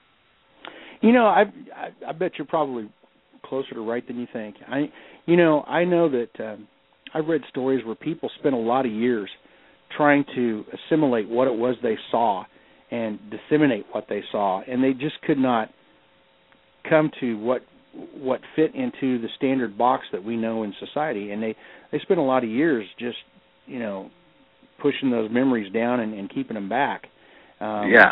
And convincing themselves they saw something. Here's a good story for you. I was out at this location on the other side of the Sandy River at my friend's house, and this guy had Bigfoots on his property occasionally, and he thought he had one the previous night. So I came out to look around for prints and stuff. I didn't find any, but the guy who was working on his house was one of his friends. I had never met the man before. I offered to give him a ride back to the train station in town because this is a rural property, so it would have been about 20-30 minute drive. So I offered to take the guy to the train station so he can hop on the train and get back home. Like a commuter train, not like a train to San Francisco, but a commuter train around Portland.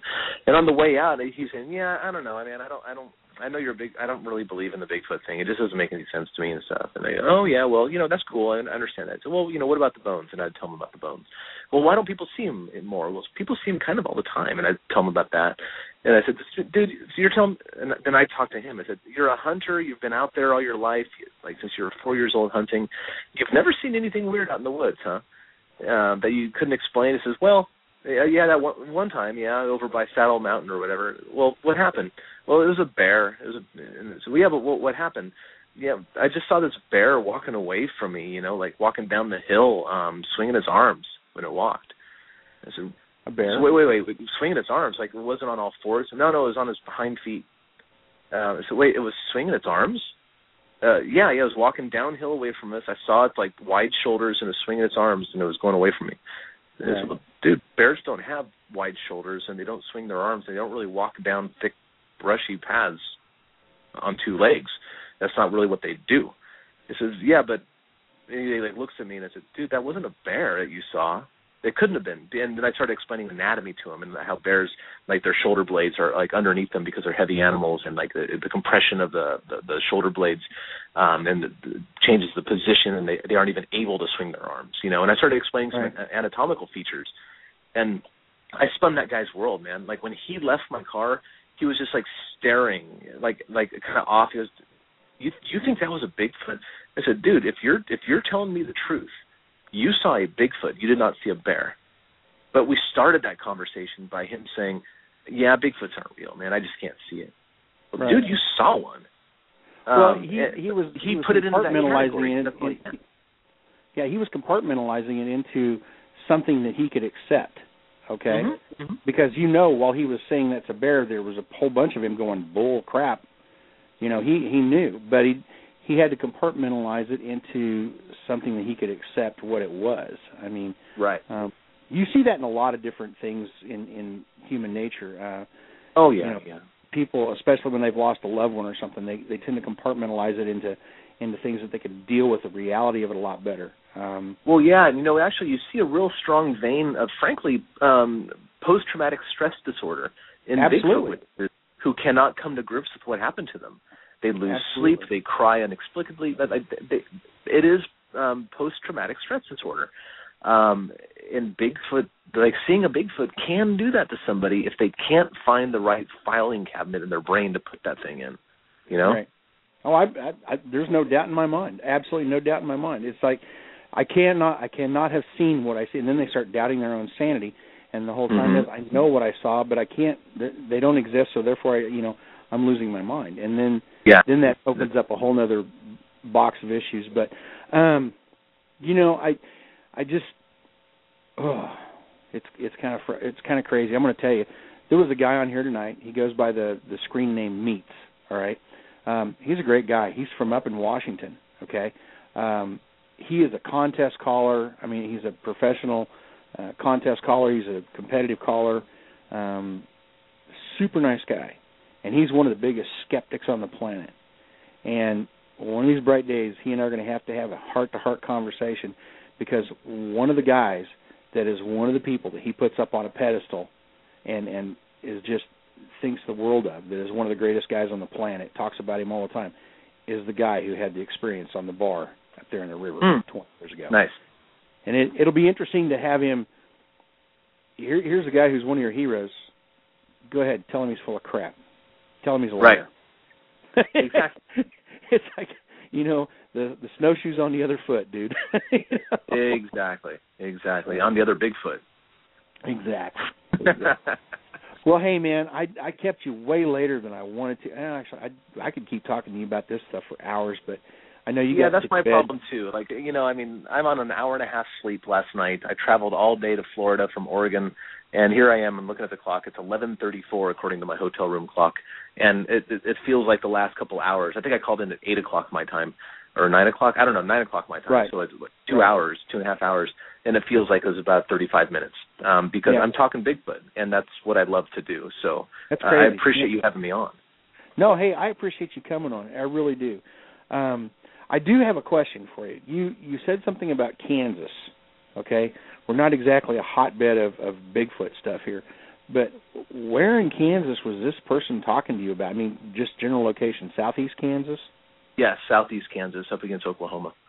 Yeah, because every single state at one point or another, except for Hawaii, has had reported Bigfoot sightings.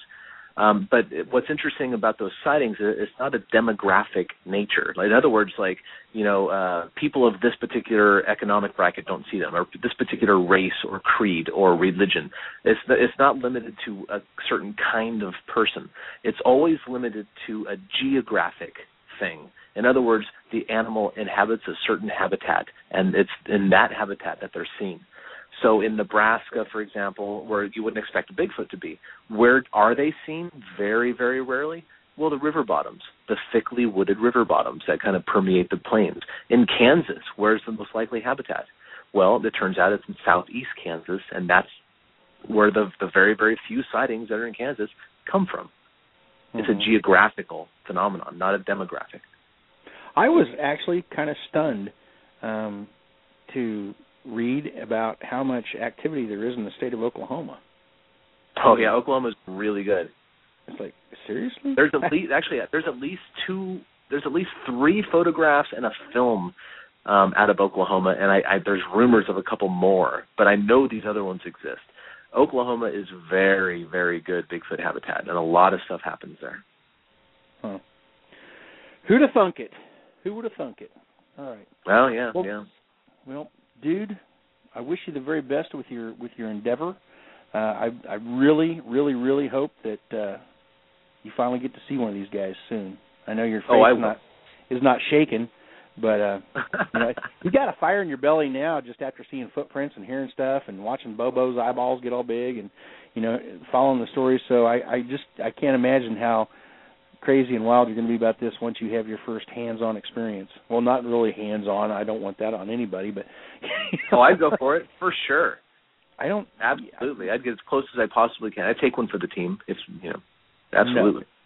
No.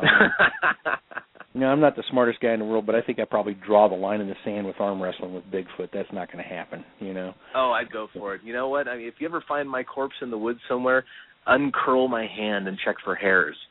That's all I got to ask. They're both pulled off at the shoulders. Hey, you know what? I'm going to ask you a real quick question. Wolves interacting with these things. There was a guy in Wyoming not too long ago that told me, how did he put that? He was out there trying to get film evidence of these wolf packs because they're decimating the elk herds and the deer herds. Okay, and he had seen something that at first he thought was a bear. These wolves were harassing what he thought was a bear, and the bear stood up and walked away from the wolves and turned towards them menacingly. Those are his words. And the wolves hauled ass. Okay? I've never heard of anything like this before. Now, if somebody wants to know what happens to a carcass, if you have wolves in that area, they strip it clean, they crush the bones, they get the marrow out of the bones, then the porcupines, the squirrels, the skunks, and everything else that eats calcium will show up and get rid of the rest of it. Right. But exactly. I wouldn't think that those things would want to be around wolves. I mean, well, you know what? I think it might be the opposite, and I don't have a lot of experience in wolves because there are very, very few wolves out where I live. However, I have a tremendous amount of experience with coyotes, and it's very often true that we find Sasquatches and coyotes either like in the same areas or even traveling together, it seems. And I have an idea why this is happening. I really don't know why it's happening, but my hypothesis is that the coyotes are looking for an easy meal. the coyotes are going to scavenge off of a Bigfoot kill, which to me makes a lot of sense because there's been 5 or 6 times that I've done vocalizations, like I've yelled, and I heard a Bigfoot call back, and then the coyotes jump on top of it. You know, and skeptics say, well, that was just a coyote too, but like in my opinion, that wasn't what would actually happen. So imagine now if you're a Bigfoot and you're out foraging and you're killing, you know, deer or, you know, raccoons or whatever and eating these things, and then you have this pesky pack of coyotes following you around all the time, looking for an easy meal and stealing stuff from you. It would probably tick you off pretty bad. And that kind of goes back to something that we were talking about earlier, like the whole dog-Bigfoot interaction thing. I don't think Bigfoots like dogs because Bigfoots probably don't like coyotes for that reason. Imagine sitting at your dinner table every night and having to like make sure coyotes didn't take your scraps. But coyotes are a nuisance, okay? Absolutely. I mean, for something like that, they're a nuisance.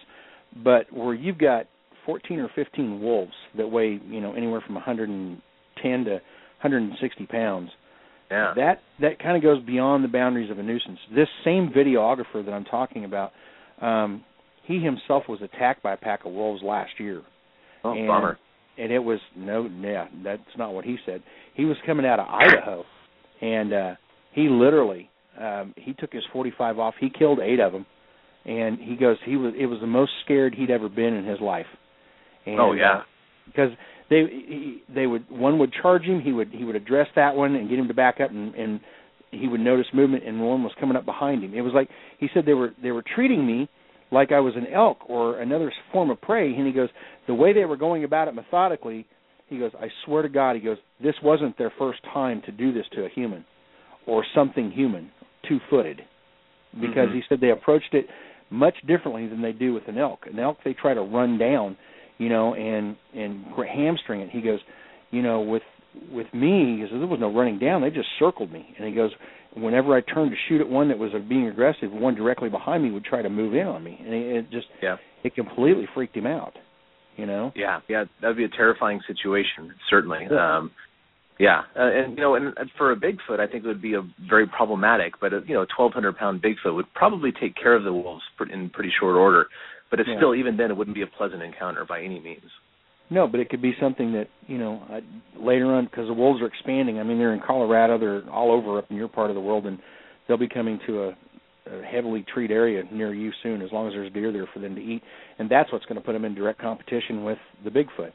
Okay. Well, yeah, but remember, back in the day, there were already wolves there, and it's just kind of rebalancing itself in some way. So the Bigfoots, genetically speaking, have already dealt with that threat. And you know, some Bigfoots will probably be you know, taken down by wolves, but that's part of the natural process. Right. And if the wolves are going to reintroduce themselves in the areas, then the Bigfoots will just have to manage. Basically, they're going to have to adapt in their own ways. Now, I kind of view it like mountain lions. Mountain lions, you know, could probably take down most people, but they choose not to because there's easier things around to get. And Bigfoots have to be one of the hardest things to bring down because they're so smart, so fast, and so strong. Well, the only places where mountain lions choose not to attack people are areas where they are still hunted. Okay? Look at what California did a few years ago by outlawing hunting for mountain lions. Yeah. Mountain lion attacks are very common out there because they've lost their fear of man. And, you know, with wolves in the wilderness and stuff, before the white man showed up, the Native Americans were here, and they hunted wolves too because they would, you know, the wolves would be pestering them. They would be, you know, chasing game down. The American Indians hunted wolves. I mean, they held them in high regard, not as high regard as they did the coyote, because the coyote was one of those things that they thought was the most brilliant animal on the planet. But you know, that was part of the natural process of keeping the numbers down. The American Indians hunted them for their fur and also for food. I mean, to them, you know, wolf was a very big dog, and the Indians used dogs for help with transportation. They also used them for a food source. But once the Indians got screwed over by us and decimated by disease and alcohol and fast women and slow horses, and they were done. You know, who wants to go shoot a wolf? Not me. You know, so they were right. Anyway, well, hey, this looks like a good place to end this. I just want to tell you thanks again for coming on. I want to wish you the very best for this next season. I think it's going to be well, if it's anything like the last two, it can't do anything but get better. It's going to get better because the first season was pretty decent. Second season, we looked at the flaws and tried to improve them. We're doing the same thing for third season. We're going to new locations. We're going to places no one's ever done our tricks. And we're going to see what happens. And I think it's going to be a fantastic third season. And I'm looking forward to filming it starting next week. And I'm certainly looking forward to seeing the final product. I think it's going to be spectacular. Oh, good. Thanks again, Cliff. I appreciate it, man. My pleasure, Kelly. Give me a call after sometime this summer. Maybe we'll do this again after season 3 starts airing. Excellent. Sounds like a plan, Stan. All right? All right. Very good, man. All right. You have a good evening. Thank you, buddy. And you say hello to Hunter for me. I'll do it, man. Thank you very much. You made that kid's day. I promise you. All right. Have a good evening. Bye-bye. All right, ladies and gentlemen, that is going to conclude another episode of Kelly Outdoors. I told you it was going to be a little bit of departure from the norm, and it was, truly was. Good Lord, 2 hours and 44 minutes. Cliff was dragging, but we got talking about this stuff, and he's truly passionate about this. Cliff has never had his own personal sighting, but he has had enough experiences and been around enough people that he's a believer. No ifs, ands, or buts about it. And when I talk to somebody like Cliff that's as passionate about this as he is, it's hard not to move closer to that edge of the fence. I've always believed that there was something out there that we couldn't compartmentalize, define, put into a neat little box, an envelope, if you will. That it was something beyond, the given boundaries of what we understand today in science. And I think it's just a question of time before we have definitive answers because of guys like Cliff and others out there that are hardworking and dedicated to trying to move this forward. So anyway, I'm going to have to tell you on my posts on Facebook and stuff who my guest is next week because I couldn't tell you right off the top of my head. Or maybe I can. Hold on. The miracles of what I am doing are going to become apparent. I'm going to switch over here. Just take me a second. Long second. I'm sorry. Upcoming episode for next week is drumroll. Okay, it's pretty crappy drumroll. I got to be honest. Oh yeah, crap. Good people. Ryan and Sarah Mirnan. They are the guys and the gals, the dudes and the babes, with Duck Junkies. Okay, 2 super great people in the industry. Really, really, really, really are. They're going to be back with us, and we're going to talk about stuff, and that'll be next week. And in the following week, I'm going to have Bob Fulcher. He's a custom call maker, turkey calls. The week after that, oh my God, the 14th of March, Antonio Jones, World Championship duck caller, is going to be joining us. And then the week after that, I couldn't tell you because it's not on my schedule, but it's there. I know we're booked all the way through the end of March and into April. So anyway, guys, I just want to tell you thank you very much for joining us tonight. It was a great show. If you have any questions or concerns or thoughts, you can send me an email at kellyoutdoors@sbcglobal.net. I answer all my emails. Sometimes I actually learn how to spell the words correctly, but anyway, that's what it's about, man. So anyhow, thanks a lot for joining us tonight. God bless and take care. Have a good evening. With the Lucky Land Slots, you can get lucky just about anywhere. This is your captain speaking. We've got clear runway and the weather's fine, but we're just going to circle up here a while and get lucky. No, nothing like that. It's just these cash prizes add up quick. So I suggest you sit back, keep your tray table upright, and start getting lucky. Play for free at LuckyLandSlots.com. Are you feeling lucky? No purchase necessary. Void where prohibited by law. 18+ terms and conditions apply. See website for details.